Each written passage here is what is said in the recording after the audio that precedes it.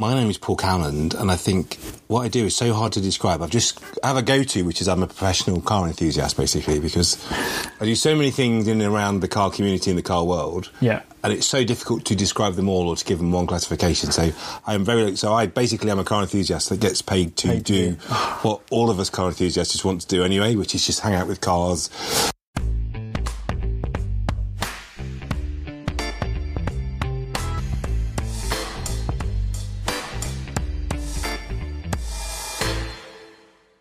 I'm going to click record just because we're having a chat anyway, and that's the whole purpose. It's generally how podcasts work. Yeah, so this one, I don't have any questions lined up for you. I've not done any research. Yeah.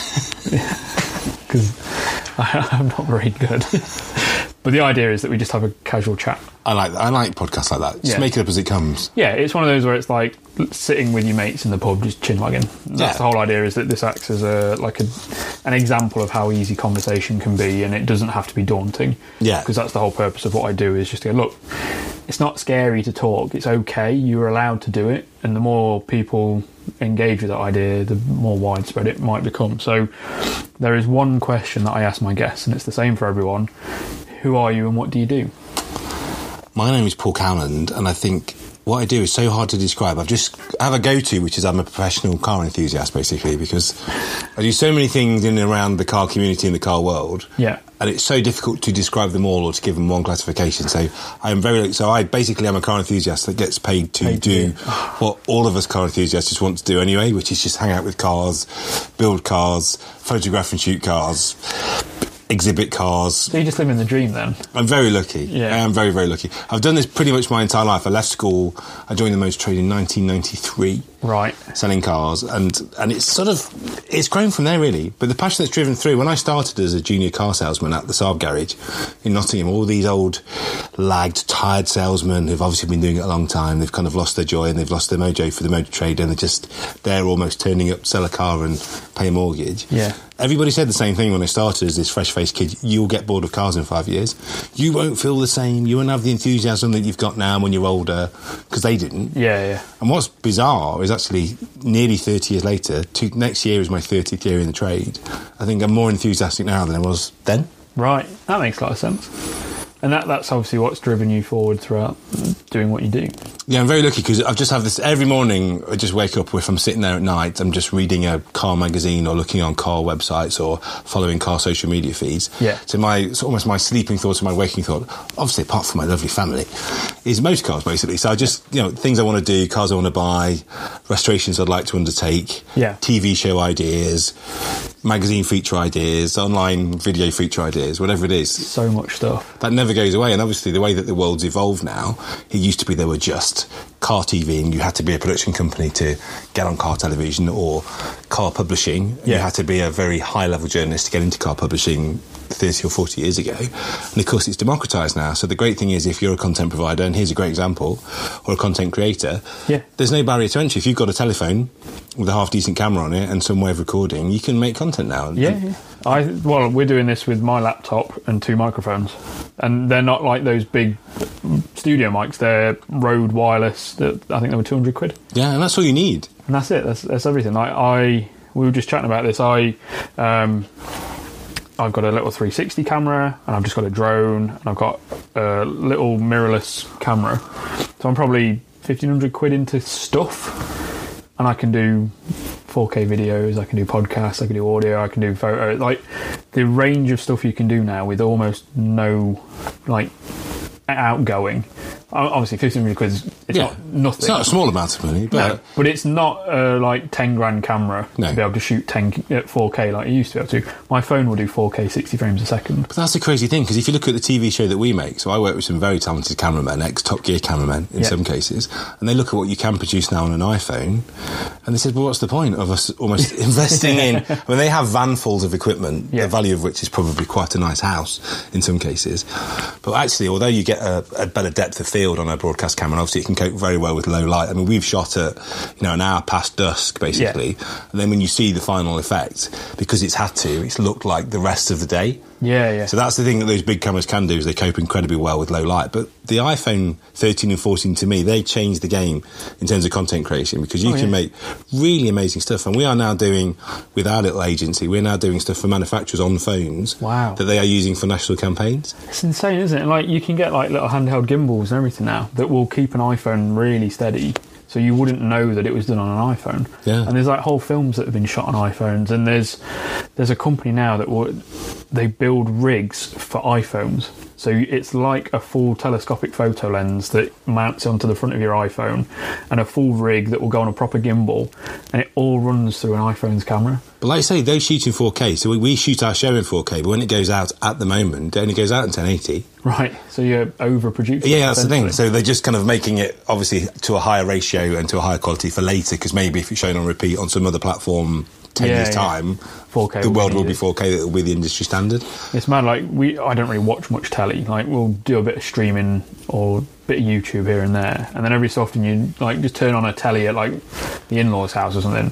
You're like, oh, God, it's so grainy, isn't it? I'm not used to watching telly. It's so true. Yeah. But I find YouTube now, and I'm finding more and more, obviously there are some great car programmes on telly, but I'm either watching sort of catch-up of stuff I really want to watch. I'm watching the Bernie Ecclestone Lucky series at the moment, which I don't know if you've watched that. It's on loads of platforms. I've watched it on Discovery Plus, obviously because I work for them. So you get that for free, right? Get that for free. They're not like, no, you still have to pay a tenner. Yeah. What? But that's amazing. It's like Drive to Survive, but using all the amazing old footage from like the 50s, 60s and 70s and 80s. So it's a really good thing to watch. I definitely recommend that. That sounds awesome. But I tend to find of an evening now, if I'm watching anything, it's watching YouTube. Yeah. There's so much out there, isn't there? Yeah. And it's kind of like you can tailor your own channel. So you can go, right, I just want to watch this stuff. So that's all I'll see. I don't have to get through the history of the Nazis to get to your show. I can go straight to what I want to watch. Yeah. Because Discovery has a very broad scope of what they do. You have a mix of shows, and it's not necessarily on demand, whereas online you go, right, that's what I want to watch.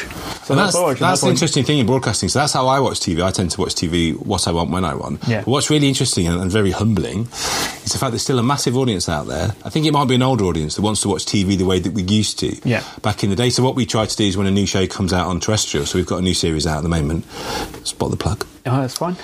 Cheeky plug there. So what's that called, and where can we watch it? Thank you for asking this. That's called Salvage Hunters Classic Cars, and that comes out on Wednesdays at 9 o'clock on Quest. That sounds like you've recorded that several times and you knew exactly how to, like, intonate and everything. It's almost like I've done voiceovers before, yeah. God, what a skill set. I know, thank you. Yes, so that's coming out at the moment, and what's lovely is people seem to like to watch that as it goes out. Right. And there's almost like this thing on Twitter where we kind of sort of count everybody down to the fact the show's about to start. Yeah. And Drew and I try to, for each live first showing, sort of live tweet and say to anyone if there's anything you see on screen that you'd like the answer to, or if you'd like to know a behind-the-scenes question or a little bit of extra information that maybe the programme didn't show, please ask us during the show and we'll try and answer live whilst you're watching it. So it's more interactive then? Yeah, and that's the one thing you can't get on catch-up, because obviously we can't all watch at the same time on catch-up. We're thinking, we're trying to give people a reason to sit and watch the TV as the show goes out, and we're hoping just that live interaction just gives them an extra layer you don't get on any other platform. Well, it's a bit like how Formula 1 started introducing like driver of the race, and you can vote for people, and I think Formula E gave them like a little nitro boost or something that they called it, whereas like the winner of this gets a little extra power, and it's like, well, it takes the whole racing out. It's true. Who's most popular, they get a little extra speed. Well done, you. But I do think the audience interaction is the future. I think if sort of linear terrestrial television wants to remain relevant to an audience, I think you've got to give them a reason to tune in at that time. Yeah, you've got to say, sit down at this point and we'll make it slightly better than any other time you can watch it. I mean, whether Drew and I make it slightly better, that's debatable. We won't watch it at that point because we might have to talk to it. Yeah. God, no. But it's really good that people ask the most interesting and intelligent questions, like, what happened with the engine and gearbox, because I didn't see that done, or was there a problem when you fitted this, or it's much nicer than the YouTube comments, isn't it? Yeah, to be fair, people are very lovely, but you tend to find on Twitter you exist in a bit of an echo chamber anyway, because you tend to follow people who you like and people follow you who like you. You get the odd very strange person that doesn't like you, and they follow you just to harass you. Yeah. Obviously. I'm quite fortunate that I don't have any of that currently, touch wood.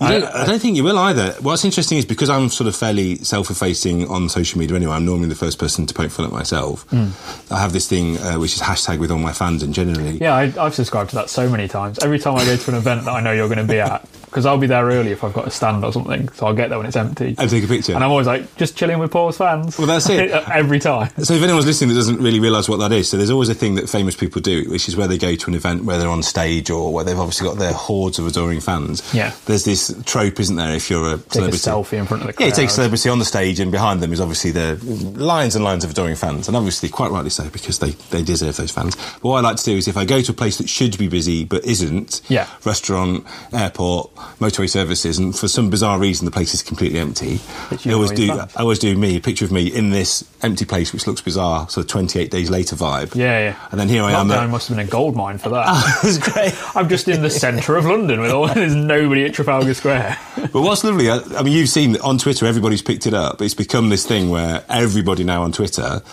if they're somewhere where it should be busy but it's quiet, they say, nice to see the Paul Cowland fan club or whatever it is. And it's become this phenomenon. And I think because I have been the first person to poke fun at myself and make fun of myself, and also most of the stuff I put out on social. It gives license for other people to be playful, doesn't it? Yeah, and that's it. If you're not too sensitive to it, then people go, okay, Paul will take this as a joke because he's making the joke. And you have kind of control over the joke then, rather than someone making a joke at your expense and then everyone goes, oh, that's a great joke, and then you're like, right, I'm upset now, but I can't control this, because if I then get upset, people go, oh, it's getting to him, let's do it some more because it's fun. And that's how bullying happens. It's so true. But I think with that, I mean, what I've done there is basically allow everybody to burst my bubble and be part of almost then the fun community of what it is to sort of knock me down the peg. Yeah, let's not let Paul get too big-headed. That's the whole joke. And that is the joke. Look, there's nobody here. Yay! And it's well, I've done that since the very, very beginning, and obviously, not that I am in any way famous now, but obviously when you become a little bit more well-known, if you can still perpetuate a joke like that, I think it just makes people realise, look, I'm the same guy, nothing changed. Yeah, a lot more down to earth. Well, we're sat in your office at your little... I say little quite sparingly. There's 30 cars in here? There's about, various 30 cars. Ramps and covers. And we're in the car cave, the Paul Cowland car cave. Yeah, it's great. And I love that it's so varied as well. It's not like, oh, here's Paul's supercars that he's bought because now he's on TV. It's like, no, there's an Audi 80 that costs £600 or whatever, just tucked right in the middle. You're like, look at this, and look at the door shut lines like that. And that's the most fun part that I've found now that I've gone from like car enthusiast to working in some capacity around the automotive world. And again, that's a reasonably easy barrier to entry, because all I do is just draw T-shirts and go... They're very good T-shirts. Well, thank you very much. I appreciate it. But it's not like I'm like on the telly or someone that anyone might know for anything proper. It's just I had an idea and I started doing that idea, and now I know people in the industry because everyone's so welcoming and so friendly. But you know a lot of people in the industry. That's what's really... I think that's just because I'm very chatty. Yeah, that's true. But don't you find that? I think if you come out with a good idea, and I think the important thing in our little world is the way that you come into it as well. I think if you just try and be embracing and open and try and be part of the community, I think everybody wants you to come into it. Well, I've been very fortunate in that, my idea is to try and help people. So I'm not doing anything... I'm not trying to be bigger than I am. I'm just going, look, wouldn't it be nice if we all talked a bit more? And why don't we use cars to do that? And my background is from within mental health. So I worked in the hospitals for about 3 years. So working in that environment takes away a lot of your fear of other people. So I'm not approaching someone that's really well known as a fan and being all excitable, because I'm just like, that is a person. Let's talk to them like a person.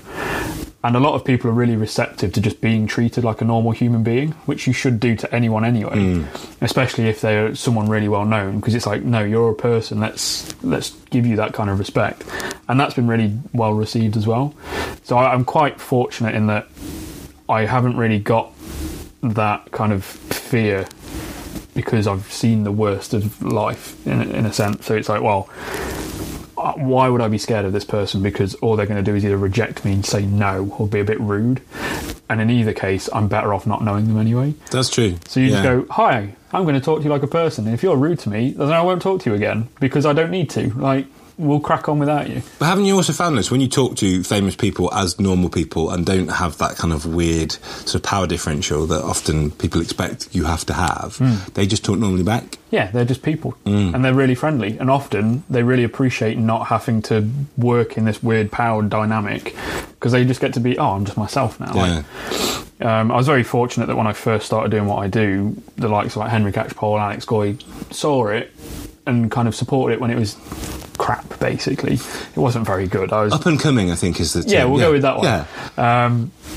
So it gave me this nice warm introduction to the automotive, like, professional world.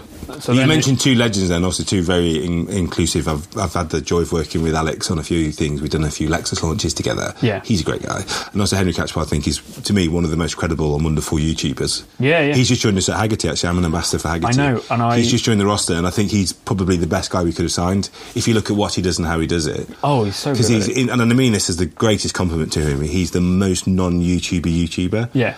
He's just Henry. He's just basically it's his writing brought to life. Obviously, a bit of a peddler as well, which always helps. Yeah, and he's one of those where he's like, I didn't really think I'd be doing stuff in front of camera, but I kind of had to just have a go, and it's just turned into this thing. He's not like he was his ego didn't drive him into that. He's like, I just had a go, and people seem to like it, so I carried on having a go. That's the best presenting, I think, when you've got someone that's just very good at what they do, and he's a fabulous driver and a brilliant writer, and then you just, as I say, put that person on the screen. Yeah. And like you say, that's the motivation, because that's just the medium that they suddenly have to work in. Because I always think Drew, who I make the Salvage Hunters show with. Yeah, you always joke about, like, things being weighed down by his wallet. That's my favourite joke every time. Age. Yeah, it's great. Every time I see you making a joke at him, I've never met him. I've never met him, so I have no connection to the guy, but all I see is you just poking fun at him. I'm like, I feel like that's a very fun relationship. It's done with much love, though, I have to say. But he's similar. So he basically came into television with no ego, because he was just being recorded whilst he was doing his day job, which was buying generally rubbish chairs and fairly disappointing paintings. Right. But he can make quite a good living doing that, it seems. But it seems like there's money to be had in just having some knowledge within any sort of speciality, being able to utilise that knowledge to find something that someone else wouldn't have seen, and then provide that to someone that might know what they're looking for. Just being that provider of that service seems to be a really nice sweet spot to be in. Definitely, but I love watching him on TV. And what was interesting, so we were mates for about 4 years before we started making telly together, but I used to enjoy watching him even before I even knew him, just because he's authentic. And I think that's the most important thing that anyone who does any kind of media, if you're a YouTuber or a podcaster or whatever it is, I think just to be authentic and to be you, and to be as close to you how you are on screen as you are off screen, or on record and off record. Because to me there's a few people, I won't mention any names because it's not fair, but there's a few people where their on-screen persona and their real life persona are so far apart. And I just think that's, and also, mental health, talking about looking after yourself, that's got to be quite hard to maintain. If you're so far apart with your character on and off screen, that's got to be quite difficult to maintain. And there's probably two sides to that. It's probably really hard to keep that up, but it's also probably helps switch off, because obviously you go, right, I've done that bit, now I can be me again, so I've not got that blurred line, and it probably helps with the switching out of that mode. But then at the same time, you've got to keep up that, and that takes a lot of energy, and it's a bit of a double-edged sword, really. Like, because all presenters have a presenter mode, because we all have it, because sometimes you come when you're a bit tired. You have to be a bit more of yourself. You have to be a bit louder and a bit more vocal and a bit more expressive, and everything's done at 110%, because most people who've never been either in front of a camera or recorded or anything, you don't realise how much of a tax recording takes off of what you're saying.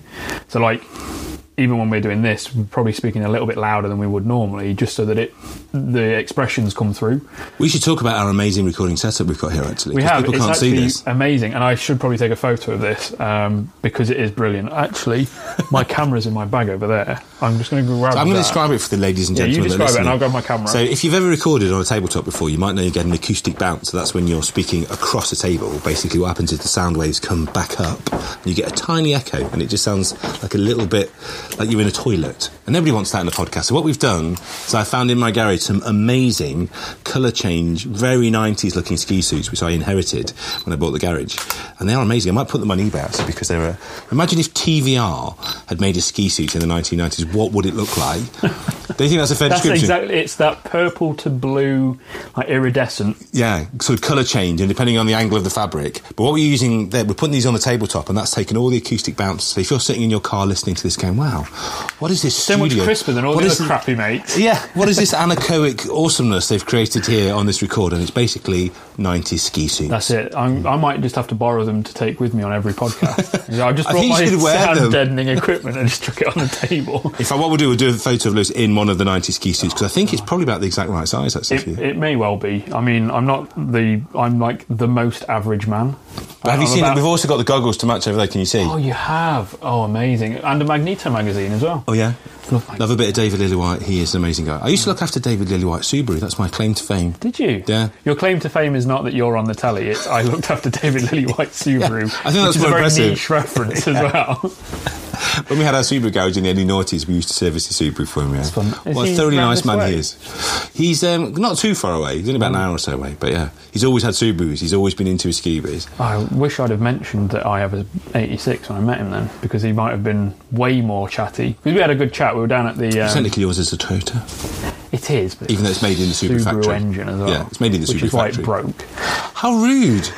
That's not why I broke. I'd like to say I've got the first. You've got a BRZ as well. I've got the first BRZ. Oh right, okay. The very first one. It's still going with its original engine. God, it's been to Nürburgring 4 times. It's running 30 horsepower more than it had a standard. Have you had to do anything with the oil pump? No. Really? Because that was the cause of my downfall. Was it really? Was the oil starvation at the bottom end. Mine's working beautifully. I was behind a motorbike in the Peak District, and then all of a sudden it was making some very knocking sounds. Yeah. So I was on my way to work, and I had to stop. Unfortunately, my friend lived nearby, and her family were having a barbecue, so I just coasted it into their driveway, and just how handy was that? Crashed their barbecue, yeah. And I had to sit and wait for the AA to recover me. So what happened? The AA came, and the guy was like, "Oh, it's got an LSD on the back, and it's rear-wheel drive, so I can't put you on the little trolley jack thing." Yeah, spec lift, yeah. So I'll just have to tow you. So I had to get towed home. Fortunately, it wasn't too far, but it was like a Friday evening in the summer. Yeah. So all the pubs were full, and all the people were sat outside, and this was in the Derbyshire Dales, so everybody was outside, and there's me, and he's like, "Yeah, the tow speed on this is 20 miles an hour because of your car." So I very slowly got paraded through Derbyshire to get home. Did you have all the stickers on the side? No, it's before all of that. Oh, okay. So I just the most uncomfortable drive back, and then a friend of mine has a trailer, so we took it over to Toyota to get sorted. Did they fix it for you? Eventually, it falls under that case of franchises and dealers are not Toyota. Toyota and the franchises work very separately to each other, and this was back before I knew anyone or knew who to talk to or what to ask or anything like that. So the car came home. I got in touch with who were supposed to be the GT86 gurus nearest to where I was, and said, "This has happened. It's making all these noises. What do I do?" And he said, send us your service book, send us a PDF of your service book and tell us what it's doing, this, that and the other. So I did that, and they said, should be fine, get it to us, should be under the warranty. Took it to them, they took the engine apart, diagnosed it was bottom end failure, needed a new short block, new oil pump, and then said, can you send us the invoices for your service? Sent them the invoices, and they then turned around and went, you put 530 in instead of 040 or 020, whichever it is. It's not covered. And I went, but the service book doesn't say that it has to be that oil. It specifically says if you drive it a bit more aggressively, put thicker oil in. Yeah, higher weight. Yeah, so I was I did exactly what the service book says. Oh, no, you're not covered. And then it was, or you can have it back as it is in pieces so that you can take it somewhere else and then they can do what they need to do. Or it'll be $6,000. I was like, right, well, I guess I'll be coming and picking it up then. Picked it up, and it was in pieces, everything was on the floor, nothing was in boxes, nothing was labelled, so I couldn't even figure out what went where and this, that and the other. So 6 months of back and forth with the franchise company, all the way up to their European sales director, and credit due to my dad, as much as he's a bit of a pain, he called them every day. Yeah. Got to European sales director for the whole group, and hassled him that much that the guy was like, just fix this car to get this guy to leave me alone. So they fixed it. There's a lesson there for everyone, I think. Yeah. Be really annoying and people will eventually... Well, you'd hope, wouldn't you, in most cases? I mean, I've ran a dealership and I've ran a specialist, and I always think if what you're achieving by saying no is actually upsetting that customer that you'll never see again, it's a very short-term win. Yeah. So when we used to sell a lot of cars, because I never really found a warranty company that I thought would do... Because you always find those grey areas, don't you? You always find, that's definitely covered, that's definitely not covered. You've thrashed it for 10 track days and your engine's gone pop. I can't cover that. Yeah. But, the person that's done what you've done, you've enjoyed it, you've driven a sports car in a sporty way. Yeah. And it's still... And you've serviced it correctly. And then you always find warranty companies wanting to wiggle out of tiny technicalities. And all you do then is just upset a customer and you lose them forever. Yeah. Or actually, if you just said... in some cases even should go halves each or whatever it is. Actually, there's always, to me, there's a happy point in the middle where people feel they've been looked after. Because when you sell cars or look after cars, it's all about delighting the customer. Yeah. It really is. And it's a bit of a... And no one does it, that's the thing. Everybody wants to come into a fight. And as soon as you get into a fight, nothing good will happen. Yeah. And credit to Toyota themselves, they've now brought out the flex warranty. So you get up to 10 years, up to 100,000 miles. Now, mine is now at 103. Yeah. I had it serviced at 99,850. So you get another year. 10. Because it's up to 100. Yeah. But you get 10 if you have it serviced before 400. That's genius. So I got it serviced. Like, it didn't need the service. I'd had it serviced like 4,000 miles before. I was like, you know what? For 300 quid, I'll happily take another 10,000 miles warranty. But that's a lot of miles on one of those, isn't it? Yeah, I think it's on 103 now. What mods have you done and what mods are you going to do? Because obviously I love that car. I think it's such a good chassis. It's tuning development's exhaust, catback kit. Yeah. Teen coilovers with the damper adjustments. Yeah. Do you ever adjust them though? A friend of mine went, turn it all the way to stiff and then wind it back 10 clicks and you'll be fine. So that's all I did. Yeah. And I've just left it alone. Well, actually, you want to go from soft up, not from hard back, generally. With a road car, always go from soft up. Because you want to run a car as soft as you can. Right. That's a bit of a misconception. So people, that it's a bit more comfortable. And also on a country road, if you think of the undulations on a country road. I just showed you the video of the bottom of that hitting the bottom of the road, So actually, compliance is your friend. Compliance is speed on most country lanes. And actually, the softer a car can be on a B road, the faster you will go. One of the fastest cars I've got for covering B roads is my base model Volvo S90 on 17-inch wheels and massive, almost balloon tyres. Because the car is so compliant, you can hit 4 or 5 bumps in a row, really horrendous bumps, which would normally give you like a sort of harmonic disturbance that would fire the car off. Yeah. And that just rides it like a WRC car. It's crazy. Well, that's it. I'm going out to the car park afterwards and just soften it off. Yeah, I'll just do it with you. Go start as soft as you can and then come up, because the softer it can be without bottoming out. Adjusting from that point, then how do you know when you've hit the right point? Just keep going around. Get a route that you love. Yeah.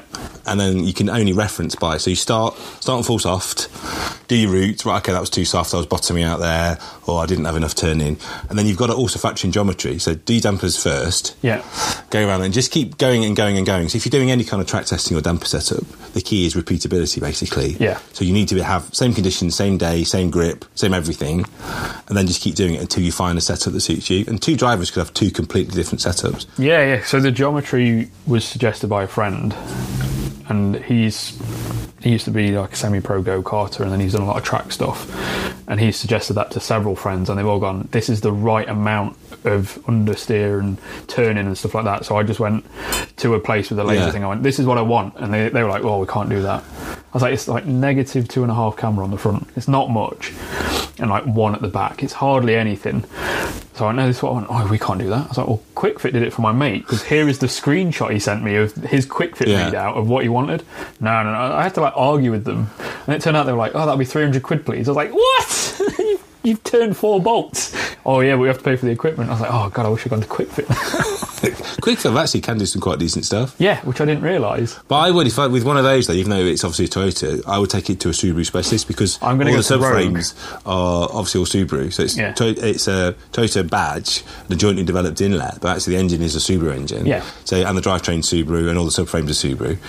So Subaru. Well, there's Rogue Motorsports not far from us, because they're kind of Coventry, Warwickshire-ish way, and we're Northamptonshire. Yeah, but any good chassis guy should be able to set it up. There's a place in, where is it, Hinckley, called like 360 or Zero Gravity or something like that, and they're supposed to be like the absolute best at setups. Yeah. So like, you go in and go, I want to be able to go down B roads really quick, and they go, right, see you in an hour, and then your car is set up for B roads really quickly. But geometry is one of the best monies you can spend on your car, because people always say to me, what mod should I get for my car? 2 best mods. Well, first of all, tyres. Yeah. Tyres are everything. Brakes are secondary. Third is geometry, and ideally you do all of that at the same time. Yeah. And then the 4th is you. Yeah, learn how to drive. They're the 4 best mods. If you've only got a limited budget, just do those 4 things. That's what I've been told. So, like, so I'm on the 86 owners groups on Facebook and this and the other. Every time someone buys a new one, what should I do to it? And all of the comments are tyres and training. Learn how to drive it and then tinker with it, because then you know what you're getting when you change something. Because if you go, right, I've spent 10 grand on suspension and wheels and tyres and brakes and exhaust and supercharger, you go, I don't like this. It's like, well, no, because you didn't know where you started and what you've progressed to. Whereas mine, it's not, I need to get it remapped. That's the mod that I need to get done once the warranty's run out. I'll get that linear torque curve sorted. It makes a huge difference, because the mad thing about those, they were advertised as 200 PS, and that the Subaru and the Toyota both were. And what's interesting, when you actually dynoed them, they all made about 175, 176 brake horsepower in real life. Yeah. And also, they're quite top-ended. A lot of the stuff... Well, nothing happens until after 4.5. Yeah, so I'd say it's very, very high revving. But what you can do is really bring the torque curve down. That's what I've done on mine. So mine's 30 horsepower more, so it's about 208 real horsepower, which doesn't sound like a lot. But if you lower the torque curve and bring it a couple of 1,000 RPM lower down, the difference it makes to how the car drives. Well, I need to go where you went then. I just need to go and give me what Paul That was Ecutech, actually. Ecutech do a really good solution for that car. Right. And then I think Paul Blemire Paul Blemire did map it, and bless him, I think he did 50 pulls. And every time he pulled it, he was getting between a quarter and half a horsepower. He just kept going. He just kept going. It was just like the patience of a saint. He just kept tapping and tapping and tapping. God. And he made this beautiful torque curve. And it's probably now, of all the cars I'm lucky enough to own, that's the car I would take on any track day, because you can drive it all day. It's got that sweet spot. It's really quick. We did a charity karting day for the Motormouth podcast. I saw that. They asked if I wanted to go, and I was like, I'm really sorry, I don't have any money. Neither do any of my friends. Oh, bless. So one day... Well, I was very kindly invited as a guest, and before the go-karting started at Wilton Mill, they had a few cars going around. Just down the road from my house. Such a cool track. So good. Such a good track. And it's quite a big track for a go-kart track. So they invited a few cars out, including a McLaren GT40 replica and a little BRZ on Wilton. And that was the fastest car around. Faster than a McLaren. It's quite tight, isn't it? Yeah. There's a lot of really... That hairpin at the top end. So I got invited with a few people who do like YouTube-y stuff. And they were like, we just want to get a load of people out on the track, we'll do some video, we'll all strap cameras on and this, that and the other. That hairpin, so the person in front of me went, so then I kind of slid into them, not that aggressively. And then the guy that was behind me is like a bit overweight. He came in at full chat. There's nothing wrong with that, I'd just like to say. No, just describing the amount of force that was present. Well made, as we say around here. He was well made. Flying into it, I had the biggest bruise on my leg. Literally, like my whole thigh was purple. It's like, this really hurts. Karting injuries are the best injuries. I don't know if you've ever driven it. There used to be, it might still be there, at Bruntingthorpe, which used to be somewhere we spent a lot of time. So the old Bruntingthorpe airfield was, back in the day, early noughties into kind of the teens, was the magazine photo shoot place of choice, because it was cheap, basically. If you wanted to drive at full speed, you could hire Bruntingthorpe as part of a session for like 100 quid or 150 quid. Not too bad then. Do all your mag shoots, go a bit mad. But in the middle of Bruntingthorpe is a go-kart track. Right. But it's bizarre, because just imagine a go-kart track in the middle of a massive piece of grass, but with no barriers at all. So you just go off? Yeah, so if you go off, but there's so much grass around you, if you go off, you just basically, the grass slows you down eventually. Yeah, but you're half a mile away. Yeah, several years later. But then what's brilliant, imagine so we were driving around trying to drive, as you always do in a go-kart track, within the tarmac. Yeah. Then some bright spark realised, actually, because there are no barriers anywhere of any kind whatsoever, you can just cut the corner. So of course you just cut across the corner, come off in front of everybody, but everybody started doing it, and it just sort of led to the point where it was like a real-life Mario Kart. And then in the end, it just got completely out of hand, and then somebody ended up getting airlifted off. Jesus. Well, like, big crash happened. Big crash, yeah. Stub axle sheared, and the wheel came off and smacked him on the head. It wasn't even the crash, it was a wheel. Yeah. Oh, God. That's insane. So, yeah, that's why I think they put crash barriers up. Well, we're going to Finland soon, and we were looking at things to do.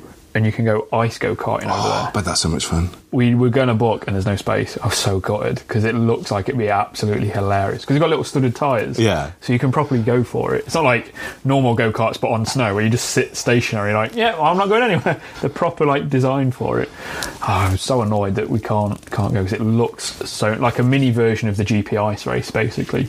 Or Tuttle's ice driving experience. That looks so much fun, doesn't it? Oh, I'd love to do that. I had Richard on the podcast recently, and he was like, oh, getting ready for the ice race. I was like, oh, I'm so jealous. He's like, yeah, you should come. I was like, how much is it? It's like, yeah, it's only like $3-4 grand. I was like, yeah, okay. Just like a third of the value of my car. I was watching, what was it the other day? I was watching, I think, 1990 RAC rally coverage, and I'm pretty sure it was Richard in the Beetle. Do you remember he did like a Harlequin Beetle? So his family started with Beetles. Yeah. That's where and then obviously progressed into Porsche like the Beetle did.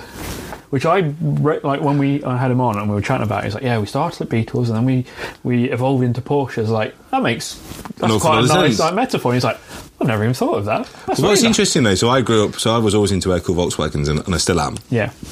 And Drew's the same for enough. Drew grew up, he had loads and loads of air-cooled Volkswagens. He's got that lovely black one, hasn't he? Oh, he's got so much stuff, honestly. So much cool stuff. And I think nearly everyone that had an air-cooled Volkswagen either wanted a 930 Porsche or later now has a water-cooled Porsche. And it's amazing the amount of people that have a Porsche 911 now had an air-cooled Volkswagen when they were kids. Ah, I see. Well, I had a Mini when I first started to drive. So what would be the current...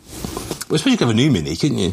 But I think after the Frank Stephenson shape, I think the R53, to me, that's the last cool-looking Mini. They just got too big and too butch now. And the new one's got plastic fins and square bits all over it, which it's quite cool because not many new companies are doing that kind of level of creativity. Yeah, and nothing drives like a Mini, does it? Even the new ones. But to me, those early Coopers, those kind of early noughties Coopers, I think they're absolutely fabulous. You sort one of those out on track, and that's one of the best track cars. A friend of mine's building an R53 track car, and he's managed to. He was at, I can't remember which company it is, and it's probably better that I don't know because then they'll be like, "Don't say that." They basically just had a load of mini parts in their bin.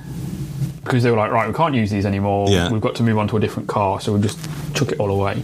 And one of them had the bright spark to go, what if this all just disappeared? So we got all this proper BTCC stuff for free. Because he was like, they were throwing it away. So he's got all BTCC mini bits for his R53 just because they were like, we're going to move on to the newer cars, so we don't need any of this stuff. He's like, it's going to be insane. It will be amazing. Yeah, he's just building it on his driveway. When will that be ready? I want to see that. I don't know, but soon-ish, and he's putting a passenger seat in it. I want to know when you're doing the Tacona track day. When's that happening? I don't know because that takes money and I need more of it to it's one of those. I'd like to start with a skid pan. I'd like to go, right, let's do a skid pan day. It's 30 quid a person, whatever. That's a really good idea. It's a nice fun way to Mission Motorsport have already done it, so I'm basically borrowing the idea. I'm not that clever, but I think that's a nice fun entry-level way to go, right, we'll do a thing. It's a bit more fun than just a car meet. And also that's a great skill to learn as well because people don't really spend much time sideways going out of control unless you're drifting. And I'd like to be able to hold a car sideways at more than 4 miles an hour because anyone can pull out of a junction and kick the back end out on a rear-wheel drive car without a problem. But it's one of those where you go into a corner a little bit quick and the back goes and then you just shit yourself. Being able to control that a bit more is probably a really vital skill. But it goes back to what we were saying about the best money you'll ever spend is on you as a driver, because not only are you making yourself faster and safer, but every car you ever sit in for the rest of your life, that's a modification that transfers, isn't it? If you put ECU and exhaust and you make your current car 30 horsepower faster or more powerful, that's it. It's generally that car that goes faster, doesn't it? But if you spent the same £3,000 on yourself, every car will go faster, and obviously a faster driver will make every car faster. When I first got the 86, a month after I got it, it was Fast Car Festival at Donington, and Pistonheads had a paddock there, and there was 40 cars supposed to come, and only 9 of us turned up. So they were like, well, we've got 3 track sessions for the group. And there's only 9 of you, so there's only 9 of you that could potentially go out on track. And I just got the car, and I'd never had a sports car before, and it's the most expensive thing I'd ever bought, and something like that. And all the guys went, you have to do it. You have to. It's free. Yeah. There's only 9 of us. You're never going to get Donington that quiet without spending such a good track, isn't it? I was like, oh yeah, but I've just got the car. They're like, you're not going to get this opportunity twice. I was like, but I've never been on a racetrack. I've never been on a track. And one of the guys had an aerial Atom. He went, right, park yours in the pits, jump in my passenger seat. I'll show you what it's like to be on a track for half the session. Then you jump in your car, wait for me to go, and then you'll have a big enough gap that you've effectively got it to yourself. Yeah. My first experience of Donington or any racetrack was empty, which is like... What a track to start with. Oh, amazing bit of track. But the Sunday was... How did you feel the first time you went down Cranus or down the big hill and to the left, down to the old hairpin? How did that feel? Because that's quite daunting the first time you do it. It's very daunting in an aerial Atom as well. I'd imagine. In the passenger seat. Quite windy. Having never been in one before either. I was like, the whole way down. So I don't really remember that experience because it was just like, oh my God, the whole time. I bet that felt so fast, didn't it? Yeah, because you're on the floor and you've got just a helmet. And I grew up with dirt bikes and quad bikes. So I'd been in a scenario where it's air rushing around a race helmet, but never in a car. It was always something that I was holding on to. So it was terrifying. But the next day was a Sunday service. So there was loads of people. But I'd had a day's prep, basically, I was overtaking everyone. Oh, yeah. I was just TVRs, Audi RS3s, and then Danny DC2 flew past me in a very old Honda Civic that he just stripped everything out of, put some good suspension on, and can drive. Yeah.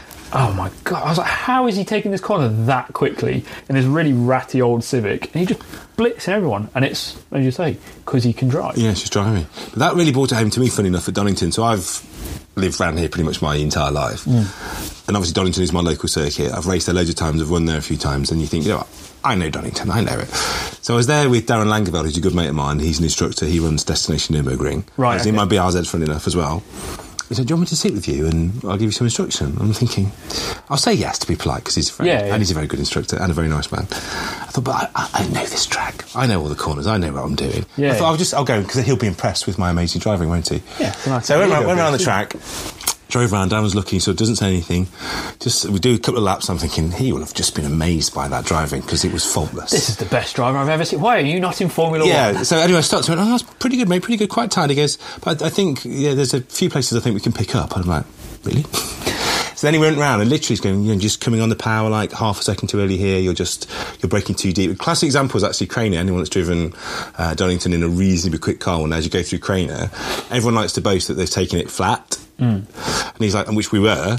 And then I thought I was being absolutely manfully and heroic. He said, actually, if you just fractionally, not lift, but just come out the throttle just to touch, just like literally almost just enough to shift the weight. Just puts the weight onto the nose, it tucks as you go through Craner, but you get another 3 feet over to the left. So when you're doing old hairpin, so you're losing, I don't know, a tenth here or a 20th here. But you're gaining maybe 3/10 coming through old hairpin.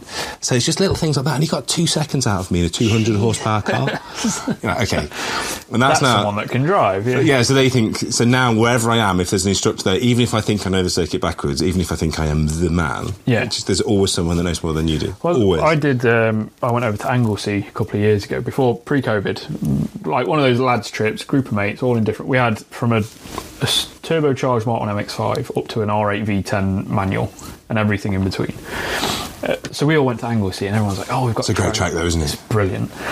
And they were like, what should we do? I was like, I'm getting tuition because I've never been here and I've never raced it on a simulator or a game or anything like that. So just to know what I'm doing, I'm going to jump in with the guy. I learned so much in that half hour. Just in like, if you brake here and let the weight shift here and then you turn in like... And it makes such a difference having never had anybody go, no, this is what you should do, to go in, right, if you do this, but then going, this is why and this is what happens. Yeah. It makes everything click so much. It does, and I think that's the biggest thing that people need to learn is weight, where weight is on the car, on which tyre is the weight, how's it acting, and then what are you asking that tyre to do whilst the weight is on it. Yeah. And if you don't know the answers to those questions, get some tuition, because it will make a huge difference to how much control you have on the car. Oh, it's insane. But we've kind of gone on quite a tangent into car dynamics, which it's very relevant to the automotive stuff that we do, but it's not really a Paul Cowland story, is it? Well, no. It's just here's some advice on how to drive. Well, yeah, get an instructor. Like the hashtag, it's okay to talk, it's okay to ask for tuition. I think that would be the other hashtag. Just get help will work on both. Yeah.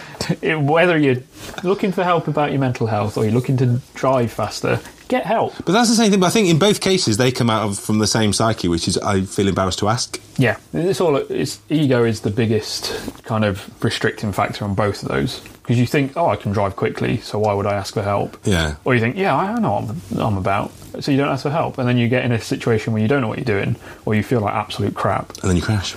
And then you're too scared to ask for help. Yeah. Because you've gone too far. So that very nicely brings us back round to topic, doesn't it? Wow. So how did you... What a segue. Yeah, perfect.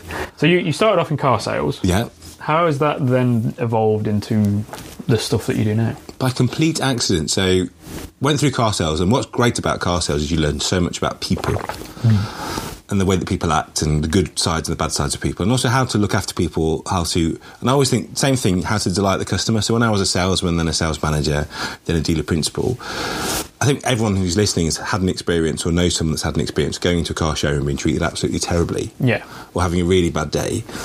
And when you think, in your situation with your warranty claim, everything about a car to me should be a delight, because the cars to me are the fun thing that holds my life together. Yeah. So I want everybody with their car lives to have the same amount of fun. So if you're buying a car, it should be a delightful thing. It should be a great day out. I see my kids, I've got 2 daughters. Their fun day, their most wonderful day they can have is to go clothes shopping. Yeah. They get real delight from it. It's the thing that really excites them. Car shopping should feel like that. Car shopping should feel, I'm going car shopping today. It's going to be amazing. Everyone I talk to is going to be lovely and friendly and helpful. The test drive's going to be... You're making a huge commitment as well. Exactly. Right? And that's the thing, they get excitement out of a £10 Primark top and they have a really nice time talking to the shop assistant. Why is it not like that in car sales? Why are people not having that same experience as these two teenage kids are having when they go clothes shopping? Yeah. Because it's mad, isn't it? So what we always tried to do in my car sales days was give people that experience, give people that day out. And what was mad is I used to sell a lot of cars, an awful lot of cars.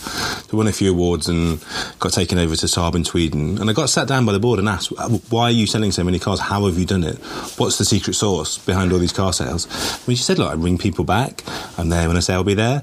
I try and give them a nice day out, make them a cup of tea. I'm polite. I do a fair deal. Yeah. I don't try and turn them over. I try and ask to meet all their friends and ask for their business too. And I says, it's just really, really simple. It's just good old-fashioned customer service and just trying to be a nice guy. Yeah, because everybody assumes a car dealer now is going to try and do them and cut them in some way or make a margin off them and bit of wheelie dealing and all that kind of... And that's the thing, and you only do it once, don't you? And I always say this to everybody that's ever worked with me or for me, is you only do it once. If you think you're being really clever by tucking someone up into the wrong car or turning them over for a massive profit, which they'll later find out that you've done, or any derivation of that, anything where you think, I've turned you over, I've done a deal, you're a sucker, I'm a genius, that doesn't last. Because actually all that happens then is you make one amount of money once, you never see them again, you never get the service business, they tell everyone you're an idiot, and they hate you. Yeah. And then all of their friends. Whereas the converse of that is they love you so much, they bring people to you. Yeah. And that's how it always used to get all the business. So a week after everybody took their car, I'd ring him up and say, is everything okay? 9 times out of 10 it was perfect. The 10th time it would be a tiny little niggle, often because they didn't know or they hadn't read the book or they hadn't remembered what I told them in the handover. Yeah. But just something that was spoiling their enjoyment of the car. I can't put the hood down, I don't know how to do it. Let me come and show you. So you just drive out, because, you're only within a city radius. And you just show them, and then they'd know forever, they'd be really happy. But sometimes it's tiny things that can affect people from enjoying something. And it's just finding the time to learn what that is. I've got an ongoing joke with Stephen Eagle Toyota. Yeah. That they won't let me have a go in a Supra. I've seen it on Twitter, yeah. And it's this ongoing... I'm not desperate to have a go in a Toyota. I'll have a go. If I want to go, I'll be able to have a go in a Supra. But it's got to the point now where this joke is more fun than the go in the car. And I hope they don't hear this, because they'll go, well, you're never having a go then, are you? But again, isn't that silly that you've arrived at that point? Yeah, and it was one of those where it was it's mutually beneficial for us both. Because of the stuff that I have the capacity to do, most users of your cars won't be able to give you that level of user-generated content, which in today's world is a really valuable thing. Huge. And I was like, look, I'll take it to Bicester, because I've got to go there anyway. I'll put my 360 camera on it. I'll do a video. I'll do some written bits. I'll take some really nice photos of it. And you've got that to share on your social media, and you've got a really great story of how this car that Toyota have featured on their website came into you, and you looked after me and gave me a bit of fun for an afternoon, and I got to do all this. Here's your Yaris, Mr. Warren. 3 times I've had a Yaris, and once I've had 3 times I've had an Igo, and once I've had a Yaris. All mighty fine cars, but not quite Supra. Not a Supra. And I said, look, I'm here because of something inconvenient. A drive shaft needed replacing, and I've been back twice and the part just wasn't there. But again, that's silly, isn't it? Because what we always used to do, so I used to have a very good relationship with the service department when I was a salesman. Yeah. And you'd look at whoever's coming in for service, particularly if they've had the car 2 or 3 years, or the car's getting to a birthday, 100,000 miles. Yeah. And you'd always think, what's the next car up, or what's the logical successor to what it is that you're in? Yeah.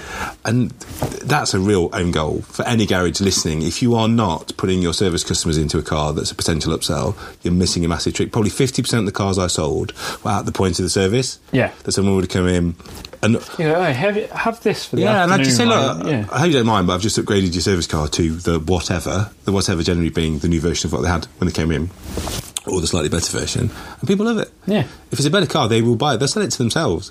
Exactly. Because people inherently want to buy something new. Yeah. So they'll talk themselves into that scenario, rather than you having to go feature dump and all the sales jargon that comes along with it. You go, just give them an opportunity to... When I worked in sales, the best thing I could do was shut up. Yeah. tell someone something and then shut up and leave them to think about it. That's what it says, isn't it? 2 ears, 1 mouth. Yeah. Use them in that proportion. That's what every good salesman should do. A couple of intelligent questions, qualifying questions, and then let the customer describe what they need, and then they'll tell you what they need, and then just give them that. And don't try and sell them the thing that you've got that's not right for them. Exactly. Give them the thing that they ask for. Fill the gap to the problem they have in their life. And you, like, I worked in 2 different types. So one was like corporate accounts for UPS, and the other was like installing BT Wi-Fi for people and upselling them on the right stuff and this and the other. And I was constantly battling with my manager because I didn't start in that job for sales. I started as it was a service job. It was while Tacona was growing, this will pay the bills, and I get to do something that helps people. It was setting up Wi-Fi, setting up phones, sorting problems out for people, and then they started introducing the sales. So I was always of the mindset of all I need to do is hit that target and then do nothing more, and I'm safe. Like, there are so many people not hitting target. If all I do is hit my target, they'll just leave me alone. My manager was constantly at me, why aren't you like absolutely skyrocketing? I was like, I'm not here to sell, I don't care. I'm not motivated in that way. So I'll hit the target, you'll not have to worry about me. I'm not in your hair, you don't have to think about me, just leave me alone. And I was always getting moaned at. Why aren't you doing more? I was like, because I don't want to do more. That's not what I'm here for. Just take it as a nice, easy person in your team that you don't have to worry about. Yeah. Because I'm reliable. I'll hit the target and then I'll do nothing more. I see, that was the exact opposite. I wanted to be the person selling the most. I had to sell the most cars. I don't care. That was always my motivation. I genuinely, like, life is too short for me to care. I'm not competitive enough. I've dealt with so much worse stuff that meant so much more that selling you a new phone does not interest me. If you need a new phone and I tell you that this is what you need and this will fix all of those problems for you, happy to do it because I'm helping, but I'm not bothered. I'll fix a problem, but I don't care if I'm selling. Life has got way much more. It's true. Life is bigger than that. That's very true. But I don't think I understand how a lot of people are motivated by that, the buzz and the sale and the competition and being better. And but also it was 2 things. I think one, I always, whatever it is that I do, I try to do that to the very best of my ability. Whether that's selling a car, presenting a TV. I was the best service person ever. I was the best at doing the job that I wanted to do and I signed up for. I was a good salesperson and I could be the best if I really was motivated in that way. But that's not what I was there for. I was the best at doing the thing that I was there for. But other than that, not interested. But that's the thing, it depends on how you approach it. Life is all about perspective. It is true. But car sales taught me a lot. When I started building show cars, that's how I kind of got into what I'm doing now. So I then, in the early noughties, went to join the family business, which was a Salvage specialist, which was then just on the cusp of turning into a Subaru specialist, right at the height of the kind of Fast and the Furious peak of max power era. So obviously we used to build a lot of show cars then. And I used to ring up companies like Toyo Tyres or Airbag Springs and say, like, I'm building a show car. Can I possibly bag a set of springs? I've got 2 magazine features lined up. I'm taking it to 3 big shows. I'll make sure that I deliver, same as you, photography, all this kind of stuff. And they were always very nice and said, yes, of course, there you go, there's your set of springs. Then I'd go to 4 shows and I'd go to 3 magazine features. So I'd always try and give them a little bit more than I said.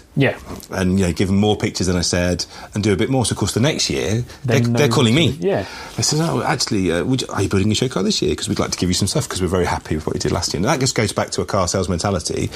Great customer service. Yeah, delighting. So if I've said I'll do this for you, if I give you a little bit more than that, you'll only be really happy, won't you? You can't be, you've given us too much stuff. How dare you? You've given me too much coverage. And then it got to the point where companies were saying to me, look, we're about to launch a new tyre or a new spring. Could you help us to launch it? Oh, you're an influencer from the... Well, from back in the day. Back in the day, yeah. But actually what I thought what I needed to do was to start an automotive PR company, and that's how Promotive, which has been going for nearly 20 years now, started. Basically. Is we thought, that in the days of magazine publishing, they needed a conduit. If you were Toyo Tyres or Airbag Springs, they needed somebody that could put the press packets together, get them out to the magazines, place them on all the staff cars, all that kind of stuff. And that's how I started. Oh, right. And it all sort of grew from there, really. And it hasn't really changed. So automotive PR is still my proper job. That's the day-to-day bread and butter of what I do. I work with some lovely companies now. But then TV happened, crikey, 10 years ago. And all by meeting a really nice guy called Paul Mazzell, who's a TV producer. I was at the time managing a stunt driver called Terry Grant, who, if you've just been to the Autosport show, you will have seen. And Terry he does Goodwood and all sorts. Terry is a big deal. And so during his formative time when he was becoming a big deal, I managed his commercial affairs, used to book a lot of his events and things for him, get a lot of his sponsors together. So a lot of the firms that I was working with in PR, I sort of brought into Terry and helped him to get sponsorship, helped him get things like the Race of Champions, which all sort of brought his price up, as it were, brought his act up. And through him, I met a really nice guy called Paul Mazzell, who's a TV producer. Paul took me on to write TV formats for him, one of which got made, which was a show for Santa Pod. Right. And the idea of the show for Santa Pod, it was just covering events that Santa Pod were doing, things like Ultimate Streetcar, Bug Jam, stuff like that. And when we actually wrote the show, the idea was it was just going to be like what they call a magazine-style show, so a little 3 minutes on drag racing, 3 minutes on the show and shine paddock, 3 minutes on one of the comedians. But they didn't really know how to present it. It was just going to be voice-overed. Right. And we just tried doing a little bit on camera, which was actually going to help the voiceover guys. The idea was I would do a bit to camera, it was never going to get used, it would get used. Tell them what to say. Yeah, so if you're in the edit suite, use this is drag racing's 2 guys, quarter of a mile, 440 yards, the lights go out, the first one past the post wins. And there were little explanations to help the voiceover. Yeah. And then when they edited them, they went, you know what, they were okay, we just put them in. They were. Your voice then. Yeah. And so I was there presenting these things. We then did a little series of those, and then we cut the results of that into a show. I never thought anything would ever come of it. Literally, I'd done, I think 2 years of shows on motors and Eurosport. 15 people probably watched them ever. And then we just cut the best bits, which is a very loose term, into a tiny show reel, put it on YouTube, and I never thought anything more about it. I thought one day maybe I'll do some more shows. Literally 3 days after that, got a phone call from a Discovery producer saying we're casting for a new car show, just found this clip on YouTube. But anyway, I think it had 10 views. Yeah. As well. He was like 10%. Yeah, he was literally 10% of the people that had seen this video. So I've just watched this thing. There's something there. Just come down to London. And anyway... 10 years ago is reasonably early into YouTube popularity as well. Like, it's before millions and millions and millions and millions of subscribers were what you needed to be seen by anyone. But it was bizarre. So I went down and did this sort of screen test, which, just stand in front of the camera, just talk, and they obviously bizarrely saw something. Then they says, right, we're going to do what's called a sizzle. So sizzle is you filming car content. And they had this idea for a show called Lords of the Car Hordes. Right. And the idea was that it would be me helping people who have vast car collections, so you can kind of see where the fit goes. Yeah. And the idea was that they would sell 3 or 4 really bad cars and use the money from those to finance the restoration of another one. So they said, right, we'll do a sizzle take. So we did it. Dan Allen, who's the guy that's responsible for creating, or half responsible for creating We the Dealers, came out as a development producer. We shot this sizzle in the worst weather you've ever seen. It was like raining. And they looked at it. They went, oh, he's okay, he's all right. But it's really raining. So can you just film another one? Because it just looks so depressing. So we booked another day's filming. Dan came out again. It rained like even more. It was like biblical rain, like the worst rain you've ever seen. The first one looked way better. Yeah, and then we tried a third one, and it got so rain we didn't even bother to film. So basically, they just went, "Look, we're going to make this in America because it's sunnier." Yeah, looks. Do you want to go to America? And I couldn't. I had 2 young kids at the time, so I just thanks but no thanks. I thought that was it. That was my TV opportunity. Yeah. One of those things. Don't worry about it. So I just kind of parked that I would ever be a television presenter. It wasn't something I'd ever really set out to do. I'd had my little moment. I tried my sizzle tape. It had all gone away. Just got on with my life. Yeah. Carried on with my automotive PR. And then another year or so later, phone rings again. I've got another idea for a show. It's called Turbo Pickers. It's just basically you buying really cheap old cars, do them but really cheaply. Do you want to do it? I was like, yeah, that sounds great. Sounds like your street, yeah. Yeah, so we did that. That was only, I think, 5 episodes. But during that time, what was great, I went to a photo shoot at a party and met Drew. Yeah. And Drew is a proper petrolhead, and he loves air-cooled Volkswagens, probably even more than I do, if that's possible. And he's such an encyclopedic knowledge on anything air-cooled, whether it's Volkswagen or Porsche. Yeah. So about this big, important dude, we've got all of our bosses there from Discovery. And all we did was all night just talk about old Volkswagens, basically. And actually, Brian Johnson was there. That was my claim to fame. Oh, amazing. And he just got a show on Quest at the time called Cars That Rock. And he is the nicest man you'll ever meet. He's lovely. So back to David Lillywhite and Magneto magazine, I was down at the Savile Row concourse. Oh, yeah. Because it was on my birthday. And a friend of mine... Did you pick up a nice suit while you were there? No, I can't afford Savile Row suits. But a friend of mine has an embroidery business based underneath one of the tailors. Yeah. So she had all the passes. And I'd mentioned that it was my birthday. She went, I'll get you a pass so you can come down. I was like, amazing. So I went down. It turns out a guy I went to school with works in one of the tailors as well. So I had 2 reasons to go and say hello and see what was going on. And I was in one of the, because all of them had like little things on in them. So it was like a talk or a display or a wine or whatever. And I was waiting for one of these talks, and I was stood just loitering really, and David Lillywhite was there.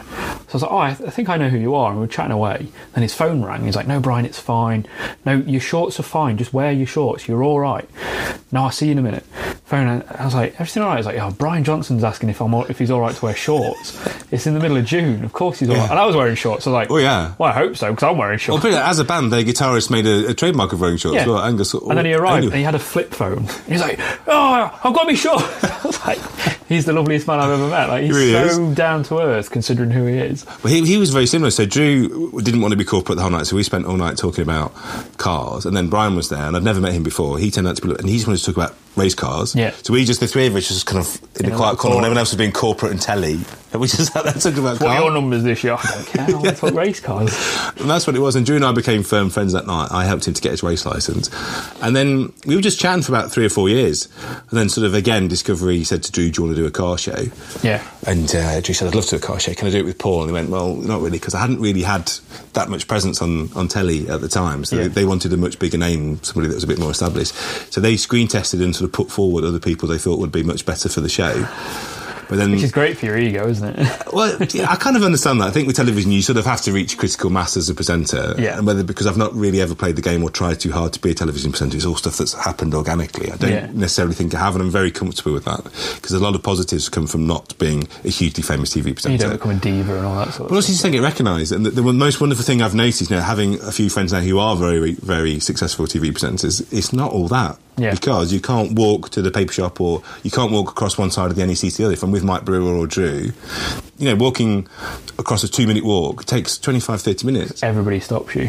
Whereas I can just walk across. There's a lot to be said for that. Because the fan club is nobody. That's it. But I'm very, very comfortable with that. I'd rather have anonymity is the most important thing. Well, they say it's better to be rich and not known than poor and well known. I concur 1,000,000%. So to me, all I ever want out of TV is the chance to make fun stuff with my friends, hopefully educate and entertain a few people, and then if nobody knows me afterwards, that's easy. This is the perks of a podcast. Even better. I'm completely invisible in my podcast. Nobody knows what I look like. Honestly, stay with it. Yeah. If all they've known me for is the podcast, then I'm great, because nobody's going to bump into me at shit. Like, we were at the Sunday Scramble, and I know most of the businesses there, so I know quite a lot of people there just from being around that place. I was wearing a cap and a jacket rather than anything super branded. Yeah. So normally I've got a hoodie on, it's got a big print on the back and it's quite clear who I am. But I was just wearing a hat with a logo on it and my corduroy jacket. So I was in complete incognito mode. And there were people that I know walk straight past me. And I was like, you know what, I'm not gonna grab people or say anything, because I'll see them from time to time anyway. It'll be more interesting to see how many people actually spot me, my mates and stuff. And because I was in complete bland, not liveried up to the hills, I had a really quiet day. Yeah, it's quite nice sometimes, isn't it? I got to see all the cars, I got to chat to the people that I wanted to chat to, and I wasn't tired at the end of it. And as much as I love seeing my friends and catching up with people, a day like the Scramble, you're there from 8 till 2 most of the time, and all you're doing is talking to people, which is great. I love it, but I'm always exhausted afterwards. I'm I've only been out for 4 hours. It is really knackering talking to people, isn't it? Yeah, you're having to process so much information, and it's one of the most fun things to do, and I'm very lucky to have moved into the world where I get to do that, but it is really tiring. It is. But going back to Drew, so Drew and I, obviously, we were friends. They tried... there's people like Johnny Smith, people who had much higher profile on the channel that they wanted to pair with Drew. Yeah. But then they just do a sizzle, which is again where they just film you doing a test film, if you like. So we went and borrowed a Citroen DS, I think it was, for the day, and talk to each other like we always talk to each other. So when you see how we are on the show with each other, none of that's scripted. That entire show is completely unscripted. None of us know what will be said from the second the camera's turned on. And all they do is let the cameras run all day, basically. And just catch whatever happens. Exactly that. So that's all real. Everything you see is real. If we agree, it's because we agree. If we disagree, it's because we disagree. Yeah. And obviously we're like an old married couple most of the time, just as mates are, because he's very opinionated, I'm quite opinionated. He's quite forcefully opinionated. I'm perhaps a little bit more like Kofi Annan, trying to make everybody happy, but... Well, there's the customer services. And that's the thing, trying to find the nice way through everything. But I think it makes good telly, because obviously they watched it, and even though there were much bigger names in the frame, I think because the dynamic was so true and so believable, I think even Discovery said, you know what, that's... Well, that's the kind of the winning formula, really, isn't it? Because we'll talk Top Gear as a show, people didn't watch that for the cars. No. Like, car enthusiasts love to see the cars, but they watched it for the dynamic. It was an entertainment show more than it was a car show. Completely. People who didn't like cars would watch it because of what adventure. My kids watched it. Yeah. So I've got two daughters who aren't that into cars, sadly, but Poppy, the 13-year-old, like, she's watched the Botswana special, I don't know, 100 times. Yeah. She can recite it line for line. Did you take her to Festival of the Exceptional? I didn't, actually. Because Hammond was there with Oliver. Yeah. She could have met a hero. The car, not Richard Hammond. What's really funny as well, this shows you how incestuous TV is. Our old series producer and our old director Marcus now produces Richard's show. That's how tiny the world of car TV is. So he went down to Golding Barn Garage and they did it was like a show called like Richard Hammond's Question Time or something like that, and that was filmed in my friend's cafe. Was it? Which is where I started Tacona. No way. The cafe that they filmed that in. And that's how small this world is. Like, you're only ever like one or two connections away from it. Car TV is so incestuous. There's about 60 to 70 amazing sort of directors, producers, camera people, sound people, and they're on. So they'll do a season of Top Gear, season of Salvage Hunters, season of Fifth Gear, and they're just like a little trouble. Yeah. Well, they've got all that expensive equipment. They might as well use it. Well, that's it. And obviously, they're very, very good at what they do, and you tend to find the same people gravitate to the same sort of productions in a cyclical manner. It makes a lot of sense. It is, and it's fun. Making car television has been a lot of fun, and we were very lucky that we got to do a huge block at once as well. So we've just done a show that came out last week with the Jensen Interceptor. Yeah, that's the one that it was the first car that you picked up and the last car that you finished. Yeah, so that car we thought it was 4 years. Actually, it was ended up nearly 5 years, that car. And how it works, we did a pilot series that went quite well, and then Discovery very kindly booked a massive block of series, which you don't normally get. You normally get one or two if you're lucky. Yeah, I think they booked something like 5 series in a chunk. Jeez. So you can be very brave when you've got 5 series, because you know you can buy really horrendous cars. Yeah. And then you've got the time to sort it out, because you could buy it at the start of Series 2 and then execute it by the end of Series 4 or 5. Although that one ended up being at the end of Series 8. So that had a 7 season gap. But we bought that car and it was horrendous. And basically someone had gone to look at it, said it was slightly better than it was. And by the time we turned up, but of course by this point you've got an entire film crew with you. Yeah. The channels agreed it. We know, we've had a little sniff that the chassis number, according to the Owners Club, people were like 90% sure it was the old press car. Right. So we thought, OK, we probably want to save this car. We thought, and also if we didn't, that car was never really economically viable to save. It might as well get done with a bit of money behind it. Yeah, I don't think anyone in their right mind would have bought that car to save it, because it was never going to make money. And we knew that at the start. But luckily, Discovery were kind enough to let us do it. The production company Curve were brave enough to put the budget into it. Yeah. And even though we pretty much knew at the very beginning it was never going to work financially, we thought it's going to be a nice journey, it's going to be a nice bit of telly, and hopefully it will then live on for another 30, 40, 50 years. And just telling the story of how that car came about, because it was really cool. I mean, Drew went to see the archive of every letter. So every time that car got signed out by a journalist and signed back in those days it was wonderful, because people used to write these wonderful letters, asking for it in the first place, and of course it was the era of thank you letters. So people would write these lovely letters back saying the wonderful times they'd had with it. So the guy that owns that car, the whole archive of that, it's huge, absolutely huge. The guy that owns it now, there's everything from the original letter from the MD telling it to get put onto the production line as the press demo, saying spend a bit more time, make it a little bit better. There's a letter from the shop foreman saying this is crap, do this again, this paint's awful, can we do it again? God. All of this amazing story of this car all the way through its life. So what a treasure. Yeah, I'm so glad that we saved it, but we obviously lost quite a lot of the production company's money. I was going to say, like, how much of so producing a show where you take something, you fix it and you sell it, how much of that has to be, like, is real in terms of, like, we actually spent 10 grand, we spent 5 fixing it and we sold it for 20. Is that realistic, or are they like... Yeah, well, we tried to be. I mean, that's why we've showed a loss, and we had to really fight with Discovery to show the loss. Yeah. Because obviously Discovery want us to be, in inverted commas, the car experts. They want us to be this kind of unassailable knowledge. Yeah, it's always a win if these two are doing it. Yeah, and that's it. Yeah, they're the messiahs. But you know, in real life, that's not like that. And also in the motor trade, if you're restoring cars, every 10th one, you're going to burn yourself. And we've just said, if we make a mistake, you should always show that on TV. If you show a price, it should always be the retail price. Yeah. Because what we don't want to do as well is a problem when people go in and blag things and do deals. You know, and if a job to fix your stub axle should be 500 quid and then the presenter blags it for 250, as soon as that show goes out, that poor... Everybody's going to... Yeah, that poor artisan's going to get 100 phone calls saying, I want my stub axle repairing for 250 quid. Yeah. And then they've either got to honour it or look as if they're lifting people's leg when they charge 500. So we've always had this policy that we pay for everything. Yeah. So there are no blags on our show. No one ever gave us anything for free in exchange for airtime. Because there's all sorts of Ofcom rules around. You can't do that. And also it's allowed us to cut things. So there's been instances in the past, like the Lotus Esprit is a great example. We went to have a radiator recall done, which was a beautiful job just down the road here in Nottingham. They spent the entire day doing it, obviously filming with this, and we paid full retail for it. And then we cut that scene.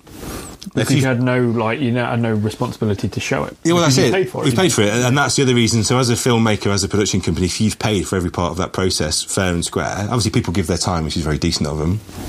And obviously we can hopefully allow them to use the fact they've been involved with the car as some kind of step up. But if we've paid for the part and then we don't put the scene in, then they can't really moan about it, can they? Well, yeah, I mean, you want everyone to be in if you can, but occasionally we just do so much on a car, something has to give. Yeah, nobody would want to watch the episode if it was 4 hours long. Yeah. This is every bolt we've tightened. Although people are saying, actually, funny enough, on Twitter, I must have had, I'm not even exaggerating, 150 DMs and messages, people saying, can we have a 4-hour edit of the Jensen? I want to see the whole thing. Well, yeah, because so much happened, obviously. It's a feature length. Because it is 5 years worth of work. How do you put 5 years worth of work into 48 minutes? Include when you've got obviously the sale scene, which is probably 4 minutes, and there's the buy scene, which is maybe 7 minutes. So it's actually 4 years worth of work in 30 minutes. It's just a time lapse. Yeah, it's kind of like that.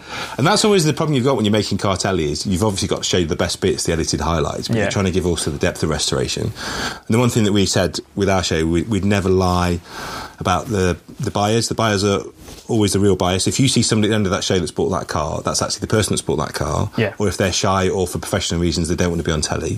So we had a couple of very, very high net worth collectors buy a couple of cars. Understandably, they don't want to be on TV. Yeah. They don't want to show where their collection is. So they've just sent either their valeter or their logistics guy. So we'd accept that if it's your man or your woman coming to pick up the car, as long as it's your car. You're appointed representative. We don't mind that, but everybody who's bought a car is real. Everyone we've bought them from is real.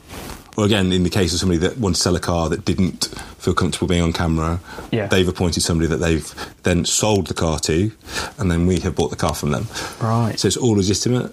And I think that way, because car TV has been up until now a little bit fictitious, if we're honest. There's been a lot of made-up scenes, made-up buyers, made-up prices. And the problem is it doesn't help anybody. It doesn't help anybody to learn the pitfalls of what can go wrong. Yeah. It doesn't really help anybody that we're kind of making up prices and making up sales. And also, I think, from an industry, with my industry hat on, the amount of people that say, I'm so glad that you've showed losses, or you've showed how much things really cost to take all the risks of this particular task. It's education, isn't it, really? That's what a good show does. And that's why you're on Discovery and not like Channel 4. Yeah.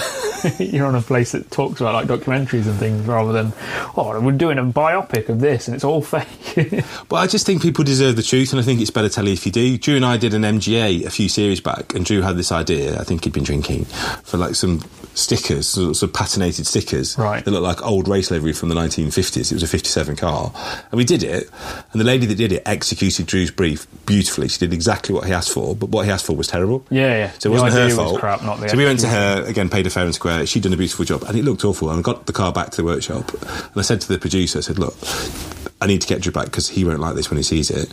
I said, no, we have to run with it. Because producers, bless them, I mean, John is an amazing producer, John Widdop, our series producer. I think they've come through so many years of television where you've got to almost stick with the narrative or fake the narrative, and I think it's been a re-education for a lot of people who've worked on other shows to come onto our show and just learn it's got to be as close to what actually happened as possible. Obviously, there's an artifice of television, there's an artifice of time frame you get making any show, but if you can take the viewer on a journey that's so close to what actually happened. Well, it's more authentic, isn't it? Yeah. That's what we came back to earlier on. That authenticity is so valuable, and it really does endear people to what you're doing. Like, if it was all fake, and then we met you in the real world, and you're like, I've never sold a car in my life. You're like, I had so much faith in you. But that's the thing, isn't it? And then I think it undermines the whole show. So they actually let us show that mistake, and we peeled the stickers off and had to start again, basically. Yeah, and that poor woman's like, put some. Yeah, but it was a good scene. She did her job brilliantly. Yeah. But if you're a person providing a service and you've been briefed poorly by the client, that's on the client, and because it was on us, it was our mistake. We should own it. Yeah. Same with the Jensen. You know, we basically committed to a car that was never going to make money. You can't then say to the viewer, "I've made money." Yeah. It's not very fair. Someone's going to go and buy a Jensen and be like, why am I not making money? Exactly. And that's what everybody said. I've had so many restorers say thank you for showing that big ticket cars generally burn you, because they do. Because now everyone's buying a car like that thinking, okay, I'm going to put 25 grand into it, but I'm doing it because I want one. Yeah. They're not doing it for I'll be able to flip this and make a load of money off it. Because generally you can't. It's very, very hard to restore a car and make money. Very hard to do. Yeah, and I have friends that they are moving from like doing bespoke coach building and high-end like work on specific cars to going, right, we're going to build 6 of this car in this spec and they're going to be this much money because we know all of our margins when we start, and we're not going to have you turn around in a month's time going, why have you charged me half an hour's work for fitting this bracket? That should only take 10 minutes. It's like, no, it took half an hour, so I've charged you. I could do it in 10 minutes. Like, crack on. I'll give you your money back if you can. So they're moving away from doing that kind of thing because they can go, look, the money is so hard to make in that industry. It's easier to go, I've bought a chassis, I'm going to turn it into a restoration or a resto mod or something like that, and I'm going to sell it to someone for this amount of money. And I know every margin along the way because they're not just restoring a car and trying to sell it. They're going, I've built something new using this old foundation. So whether it's like an old Land Rover and it's now the best Land Rover you've ever seen in your life, but it's 120 grand. It's better for them than going, oh, you want me to make a Land Rover nice for you? And then you argue with them every step of the way, or they have to try and source an old Land Rover, make it look like a nice Land Rover that's clean and tidy, and then try and sell it. And then someone goes, oh, it's just a normal Land Rover. Where's the money gone? It's true. I mean, that's the thing. It's so hard, and it's finding the right cars to add value, because the best car you can buy is like a 70% car that you make into a 90% car. There is true value and true money to be made there. Take a really decent car and just knock the edges off. But if you take a terrible car and make it brilliant, you don't really make any money. Such a big pitfall. You've always got to look at the value gap from where you bring it in and where you let it go. And 70 to 90 is pretty much perfect. Problem is, if you try and make a 100% car, chasing that final 10% is hideously expensive. Because it's different between this car's got nice chrome that's not perfect, but the car still presents beautifully. Making all that nice chrome perfect chrome. Building a concourse car that's so expensive. And funny enough, in the current series, we've just done one. So we took a really nice Lancia Fulvia, which was pretty much, I don't know, a 90% car, and we tried to make it a 100% car, and it's so hard to do if you really want to do it properly. So we had all these concourse experts help us, and you're changing screws and gear knobs and wheels and wheel nuts and washer bottles, which are maybe a half a year out because somebody lost the original one or it cracked and they put one off a slightly later car. And it's not matching in the and you've got to chase these tiny infinitesimally small details, but concourse judges want it. So we've never done a car like that before, where we're just doing tiny things. It's a really fun episode to watch, actually.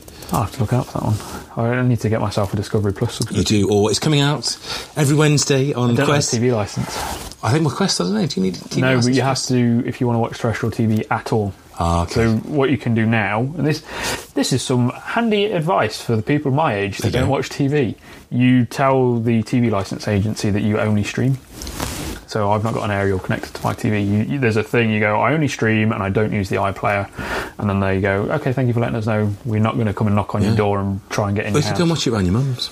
Yeah, my mum. I'm going to my mum's now. So there you go. I'll watch it around there. To be fair, my stepdad loves Discovery, so they've probably already seen it. Yeah, that's the thing I always get. My dad loves your show. That's literally the catchphrase. Anyone ever comes up. If I'm being very brutally honest with you, when you started in the motor trade, it was the year I was born. Was it really? Yeah. You're such a youth. I'm 50 this year. That's the thing. So I'm really feeling my age now. My mum was 52. So I'm literally old enough to be your dad. You're old enough to be my dad, yeah. That's a depressing thought. You had kids later on, so... Yeah, it's true. That's right, which is what I'm going to do, because I'm nearly 30, so... But that's a good age to have them, because then you're kind of young enough to have done some stuff, old enough to still be able to do some stuff. Yeah, like I understand who I am as a person. I'm not trying to figure out who I am, whilst also trying to bring a child into the world and go, I've got to create a person now. Like, I know who I am now, so I can go, right, I know who I am, so I'm not learning that bit while I'm trying to teach you. So you'll get my perspective as an adult, rather than a... Well, I don't think we ever really grow up there. No, never. I'm probably the biggest child I know. And I'm always like, that'll be fun, let's do it. And then it's like, why are you doing that for? I just thought it'd be fun, sorry. That's why I've got a Renault 5. I was like, I really want one of those. I saw some driving in the snow, so now I've got one for when it snows.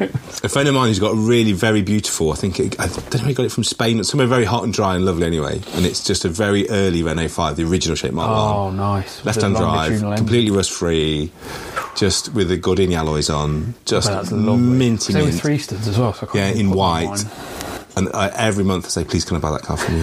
A friend of mine drove to Scotland to try and buy a Mark 1 Gordini Turbo.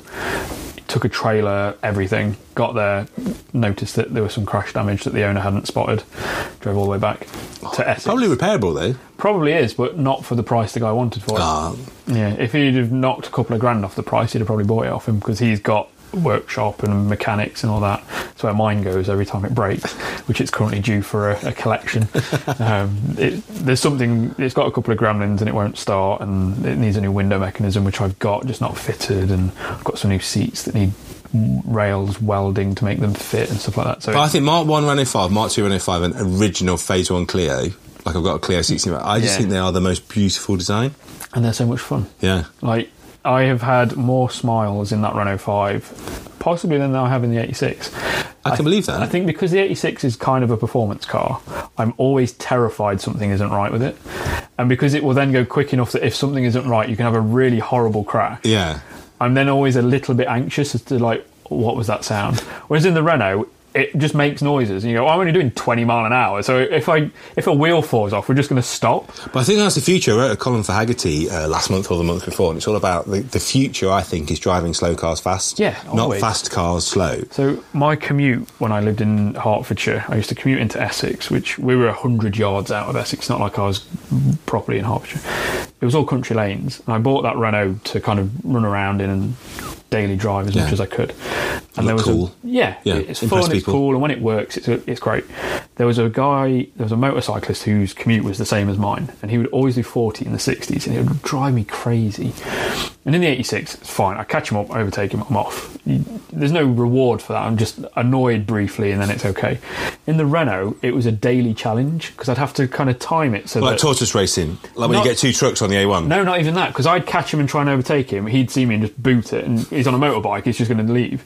So what I'd have to do is if I'd see him, I'd have to stay back and time it so that I was doing 60 by the exit of the corner that had the straight after it, so that if it was clear, I was already doing 60, I could pass him before he had a chance to spot me. So every day I had this little challenge where if I encountered this motorbike, I'd have to like plan my attack in advance. It was so much more fun than just going boom, past him, off we'll go. But don't you think the fastest car in the world is a Holdy hire car, isn't it? So if you've got a little tiny engine, lightweight hatchback, we had an Igo. They're the ones. That's the future. So because you can't get a speed camera ticket, if you're doing 60 flat out and it feels like 160 on a 60, that's the best kind of driving you can do. The flip side of this is we were in Spain with this Igo and we wanted to go to Ronda, which is up in the mountains. That was impossibly hard. I was third gear at one point, revving the nuts off it just to get up this hill, because the mountain road isn't like, it's not gradual, it's quite steep, and this little Igo really didn't want to get up this hill. I was like, well, then they feel like the Renault 4 replacement that they are, don't they? That's the thing, they feel like kind of, oh my god, this is the slowest car in the proletariat transport. Yeah, like an old lady's passing you on a mobility scooter because it's got like more torque than your Igo. But mark my words, it's the future. We're all going to be buying really cool little old slow cars and driving them really fast. We're ahead of the curve then. Yeah. Especially with your little lovely Subaru that you've got down there. That's very slow, to be fair. You can actually get out and run faster than that. It's lovely, though. It's cute, isn't it? Well, while we're here, and seeing as we've been chatting for an hour and 20... We should wrap up, because people will be turning off this podcast. No, I've done one of these for 3 hours. But did anyone listen to it? Yeah, and I've had so much really nice feedback. Oh, really? Yeah. So because the average journey, though, isn't it, is like an hour. So if you go over an hour, people... I've found people go, I've got a whole week's worth of episodes now, because I've got 4 for a 2-hour podcast. Wow. Something like that. So if you're driving on a long journey on holiday, maybe... Exactly. Yeah, visiting relatives in Norfolk, this is the podcast for you. Exactly. Yeah. And so I got into podcasting when I was down in Sussex, and I was account manager for UPS, and I'd be on the road for 4 hours a day. So I was like, I've got bored of listening to music. What can I listen to? I got into podcasts, and that's how I got into that. And then they get really bored of listening to this one. It's an hour and 20 minutes long. You'll be fine.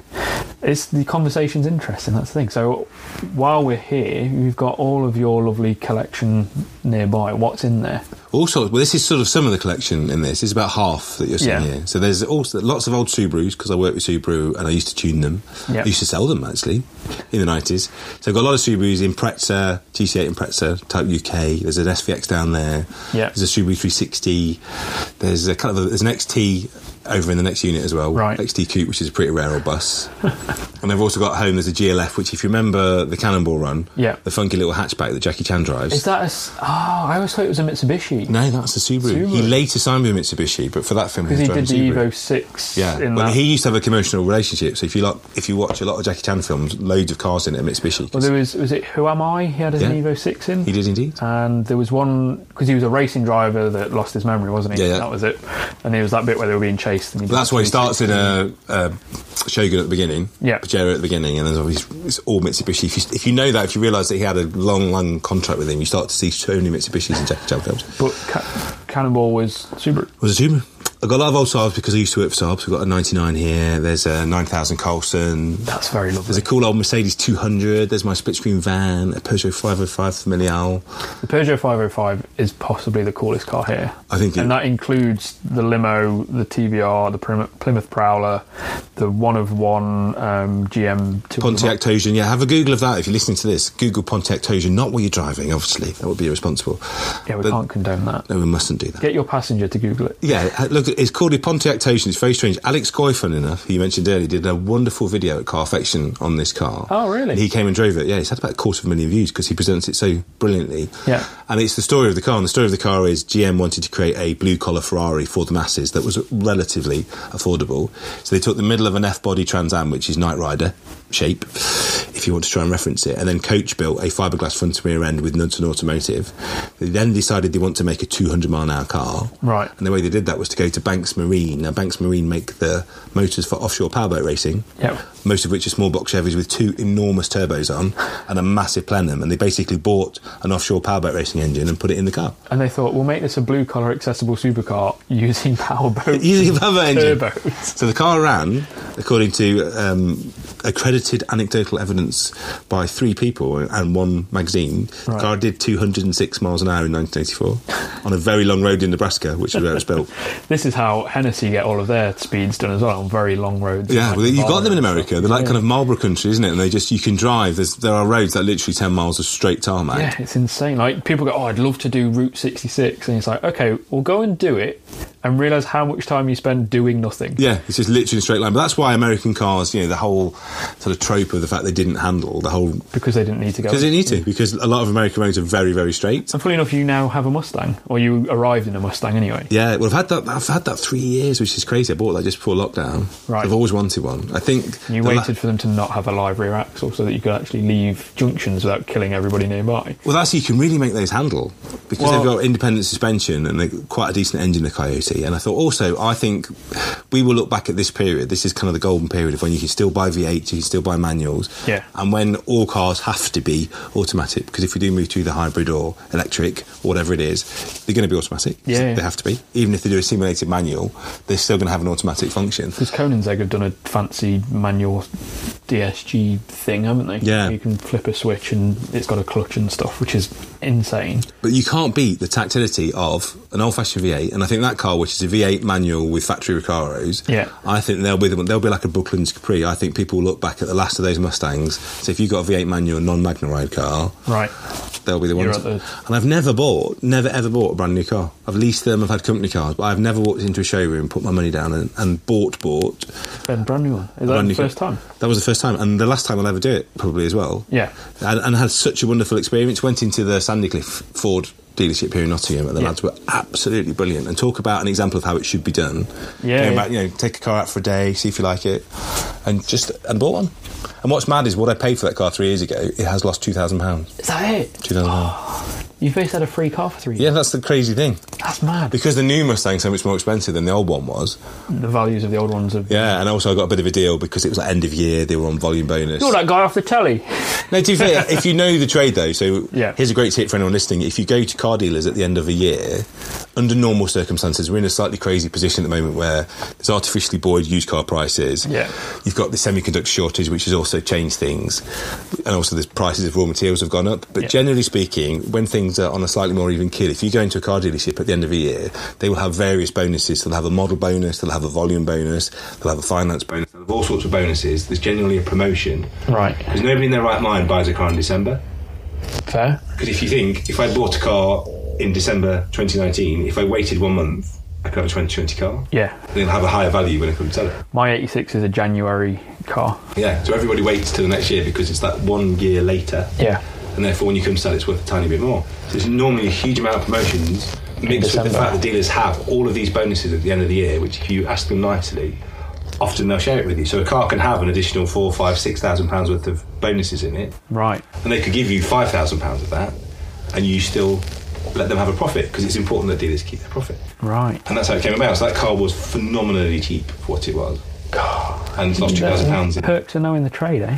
But I'm sharing it with this is why you're a credible source of information on the telly as well. Go in. So also end of quarters is the same. So end of quarters are always good, but end of year is the one. It's like the rollover bonus. Yeah, so if you've got a good dealer that's had a really good year, they'll be in for every bonus and they can be quite generous because then they're just doing numbers basically. So you can sell a car at quite a significant loss at the end of the year and still make a profit. Good to know for when I eventually have some money. These top tips. Paul's top tips. Buy cars in December. Yeah. Buy convertibles in December when they're cheap. Always you sell it. If I ever worked on Christmas Eve when I was in the garage, always you sell it on Christmas. I had this conversation with someone recently actually. I can't remember who it was. We were talking about how over the Christmas lull, so we did a Coffees and Cars with Triumph Motorbikes at their place in Hinckley. And over the Christmas lull, people haven't got anything to do. So that's why we did the meet then. It's like, it's a nice opportunity for people to get out of the house, gives them something to do, cures a bit of boredom, and not everybody enjoys Christmas, so here's something nice and fun. Jehovah's Witnesses, they don't enjoy it. My family are Jehovah's Witnesses, so they just get it's like a bank holiday. Yeah. As a kid, that's all we had was it's just a day off, and the biggest challenge was finding milk. And the only places that you could find milk were run by people that who weren't Christian. There you go. So we had this weird little affinity with like other religious groups that weren't Christian. They were like, "Oh, we don't celebrate, so we're just going to open our shop." Do you not have presents at all? No, got it throughout the year though. So, well, when's your equivalent then? Parents' wedding anniversary. I did, but I didn't get it. So they don't have a religious thing. There's not like this day, but most families will do their parents' wedding anniversary as like a present day. Okay. To give kids an opportunity. Why did your parents split up? It's frowned upon in the religion, so you're already in a pretty rough place if your parents are divorced. You've gone quite philosophical now. We're entering whole new territory for podcast. I'm more than happy to talk about what it was like being a Jehovah's Witness because people should understand how more than one way of life works. Yeah. To give insight, no birthdays, no Christmas. You don't get birthdays? Don't get birthdays. What? Yeah, I didn't have my first birthday until I was 17. And I'd no longer practicing and I had a girlfriend and all that, so they went... So you've never had a birthday cake up until this point? No, never. And for I think it was my 21st... Christmas cake? We were going to do like a kid's birthday because it was like, it's so nice. I mean, my then girlfriend were on like a break, so I never got that either. I was like, I've never had an actual kid's birthday party with goodie bags and cake and things like that. No Christmas, no birthdays. I didn't know the no birthdays there. I knew the no Christmas thing. Yeah, I can't remember. The worst job in the world is Jehovah's Witness kids entertainer then. That's going to be the... Well, weddings, you got loads of them because they all get married at 18 because there's obviously no relations before marriage. So they all get married really young because teenagers are horny and they make stupid decisions in their youth, which then leads to loads of divorces in about 20 years' time and they all grow up and they go, this is a bit crap, isn't it? That was the wrong one. Yeah, which is how my parents are split up. So the only way that you can get divorced properly without kind of being kicked out... Murder. If you kill someone, they'll kick you out for that. Yeah. Basically, any of like the Ten Commandments. It stays on divorce as well, doesn't it? Yeah, because you don't really have to divorce them if they're dead. No. But if one person... If you're listening in Jehovah's Witness, take it. Top tip. Yeah. You don't like your Buy a car in December. Yeah. And murdering your Jehovah's Witness spouse saves on the cost of divorce. Yeah, and you might get kicked out of the religion and go to prison, but you won't have divorce papers. But yeah, if someone commits adultery, divorce is allowed. So when my parents split up, the split up wasn't for that, but it wasn't until my dad left the religion and met someone that my mum was like, freedom, I can, within the eyes of the religion, I can properly be divorced. And then she's remarried and I've got a stepdad. Now you've left, are you really enjoying Christmas and birthdays? I love it, it's great fun. I have this horrible fear around birthdays though, because I I'm terrified of going, I'm going to have a birthday party and then nobody comes. Because I didn't have to experience that as a kid. I now have to experience it as an adult when I know what could happen. And I'm like, oh, great, now I've got this horrible trauma of like, what if nobody comes? What if it's just me on my own at a bouncy castle? I can't make it, sorry, mate. Yeah. So I'm like, if you're going to do a birthday party, I don't want to know about it. Just don't tell me it's happening and let me arrive to either loads of people there or nobody there, and you go, oh no, we're not doing a party. So here's a philosophical question. So we've gone massively off the subject. That's all right. That's the so if you did a surprise birthday for a Jehovah's Witness friend, who didn't know, and you didn't know because you hadn't asked, you just assumed you'd seen their driving licence, got a lovely surprise for my Jehovah's Witness friends. It's their birthday next week. I'm going to organise a surprise party. What would that person then have to do as they arrive through the door and they shout surprise? What would be the correct thing to do? See, most Jehovah's Witnesses are quite polite. Yeah. So they'd probably be like, oh, thank you, yeah, great, thank you. Why are you all in my living room? I don't think they'd be all like blowing out the candles and stuff like that. They'd probably then go, look, I'm a Jehovah's Witness. This is inappropriate. It's like turning up at like a Muslim family with, I brought bacon. Like, you probably... I went to a Jewish wedding once, a really Orthodox Jewish wedding, and I came down the morning after the wedding, everyone was having bacon. I was like, what's going on? Yeah. And they're like, we've got to have it before the rabbi gets down. So it turns out lots of Jewish people really like bacon. It's the same with like... They just do it on the QT? Yeah. There's a lot of people who are they have a belief system and they believe in their various different religions, but they don't take it too seriously. Yeah. There's a few Jehovah's Witnesses that aren't too strict on everything, but it's one of those where you don't publicly flaunt that fact. Like, a secret birthday. Yeah, take it with a pinch of salt. But the going... Also, they've got blackout curtains. Those ones. To hide the disco really lights. Yeah. But it's kind of a... Just let me in through the back garden. Don't say that you're here. Just do really simple card tricks. Although, like, we weren't allowed to watch Harry Potter as kids because of the witchcraft. It's a wizard? Yeah. Even though it's fictitious? Yeah. Really? Yeah. Black magic and all that sort of stuff. So... think of Jehovah's Witnesses as like Christian plus. Yeah. They're really kind of strict on the Christian values, and the ones that aren't just tend to like demote to like Catholic or whatever. Like they just go, we believe in the guy, but I'm not bothered about all these rules. So I'm intrigued because I'm like a massive atheist, you see. So I'm intrigued that if you got like a Jehovah's Witness and a Christian like in a conversation, would it be like they have the same foundations. Like the belief system is built around the same books and the same stories and the same principles. Is there collective worship in the same? Not necessarily, and it's not as... because obviously religion has been used as a way to kind of not necessarily control the masses, but you'll have a huge uneducated population. Yeah. But there's a huge uneducated population that then have this authority figure telling them, I can read Latin, so this is what the book says. And all of you can't read Latin, so you don't know what these papers say, which is why it remained in Latin for so long. Till King James came along. And he was like, right, we're all going to read this, and we're all going to... kind of rewrote it a bit at the same time. A lot of it's been rewritten in different ways and tweaks, and the Jehovah's Witnesses have tried to maintain a lot of, like... accessible language, so it's not ye old and thou and all that, it's thus and the proper way of speaking nowadays, because it was only started in 1914. Okay, I didn't realize it was such a young thing. Yeah, and there's a part of me that's very kind of suspicious that it was started as a way of getting out of the war, because they abstained from conflict. So they conscientious objector on grounds, okay. Yeah, so there's a big part of me that's like, maybe that was a very conveniently timed thing to happen. Oh, there's a war on. Right, we're starting a religion, lads. We're very much very against it. Yeah. But on the flip side, a lot of them were in the concentration camps. Really? Because of their religious beliefs. Bloody hell. Which is odd, because they're Christian.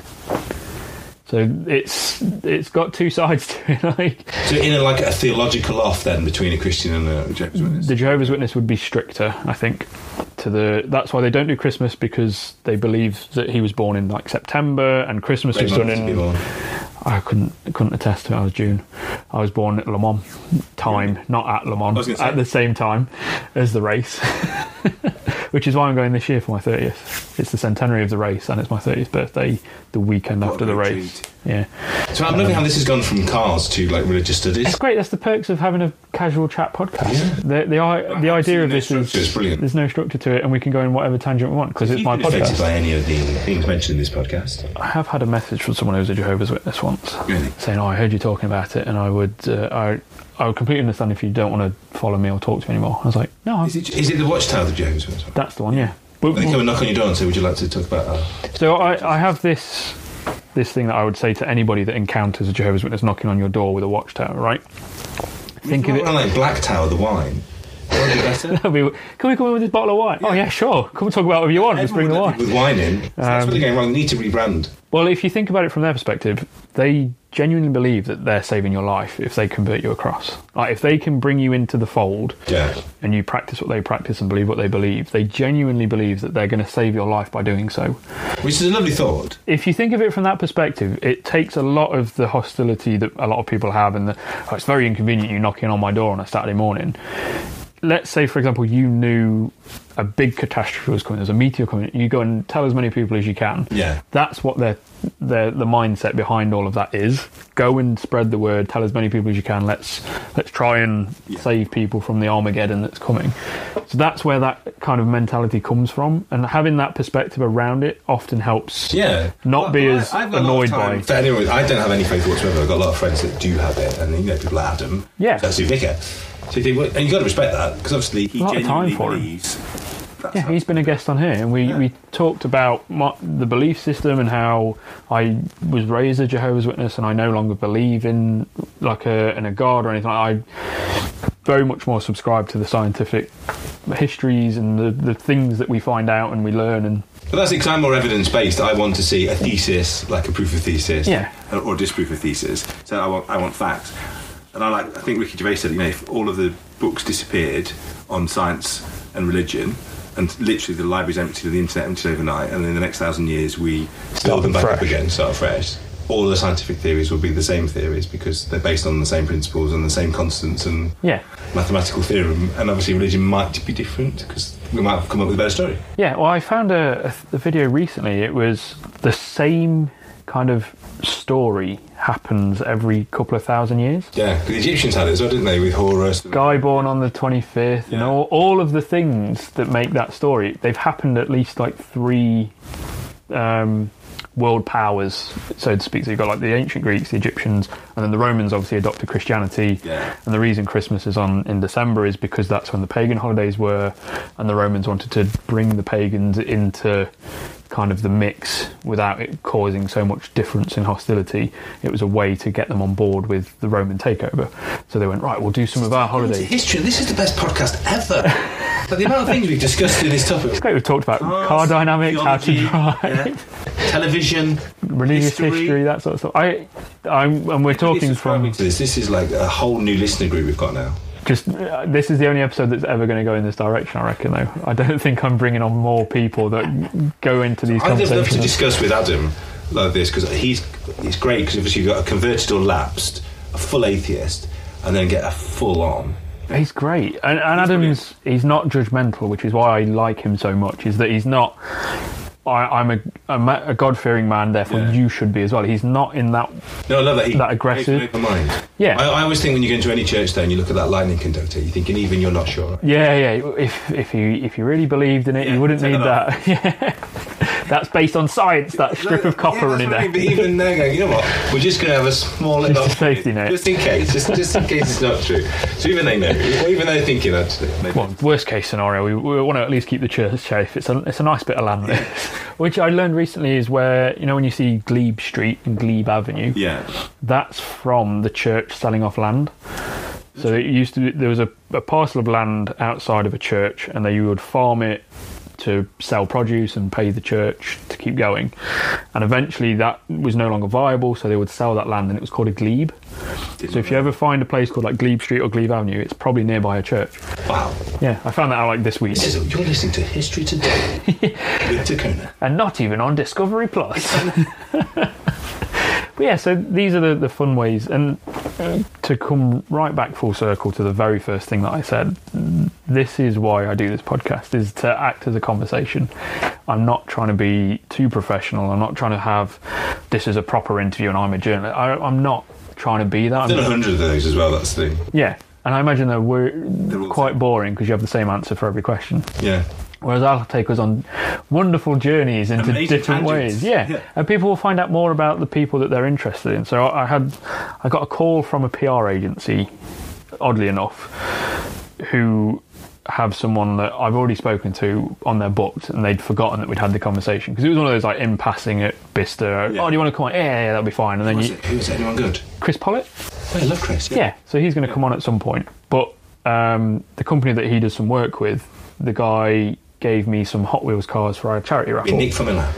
Bingo. Yeah. So Nick called me and he said, I was chatting with Chris recently. I was listening to the Stephen Dobie episode because him and Stephen are pals. And I actually learned things about him that I didn't know, because obviously I'm having a casual conversation, so it can go in any direction. And then he went, I've spoke to Chris and I suggested that he comes on. He'd be up for it. I went, yeah, I know. I've already asked him. Like, what? I went, yeah, it was like just a casual chat whilst we were doing something else. Yeah. But I'd already got the yes, so I wasn't like then chasing him. It would just be, when we can book it. That would be a great interview. It would be brilliant. And he's more northern than I am, so that would be a fun one for people to listen to. And also a brilliant YouTuber, because Chris has gone into doing YouTube now. Yeah, and he does it with Car and Classic. Yeah, and I think, going back to that again, it all comes back to authenticity. I think that's the thread. The red thread of today's podcast is authenticity. He's just so good because he's him. Yeah. It's Chris being Chris. Well, did you see he did a video on, it was, I forgot what it was called. It was like the ultimate man cave for car restoration or something like that. And it was a guy with a Rover SD1, a Koenig 928, a couple of XJs, all of that in like this storage unit. And then they also have another place where they're restoring and building and selling cars and this and the other. That's my mate who does my Renault for me. Oh, really? So Chris has been down and done a little video on some of the cars that he's got. And I was like, it's weird, because I go there as just like, I roll in, all right, I've got another problem, lads. And they're like, here we go. But everyone knows everyone. That's the thing about this. It's so much fun. And Chris is lovely, and they did a Car and Classic, had a big space at the Scramble, not this one, because Collecting Cars have now got a partnership with Bicester, so they've basically got exclusivity. But the one before, Car and Classic, had a big spot, and they had Herbie playing on the outdoor screen and stuff like that.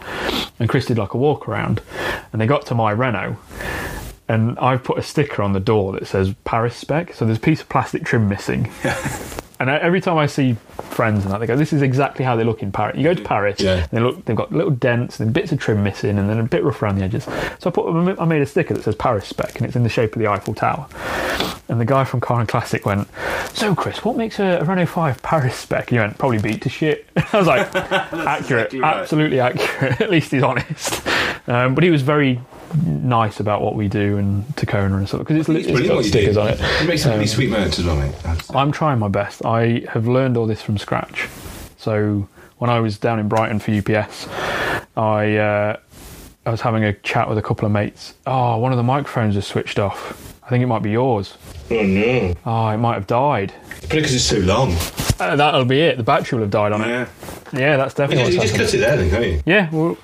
There's probably like a usable... Then you can just put like a tail on it, can't you? It'll just be, this is where the microphone died. I'm very sorry.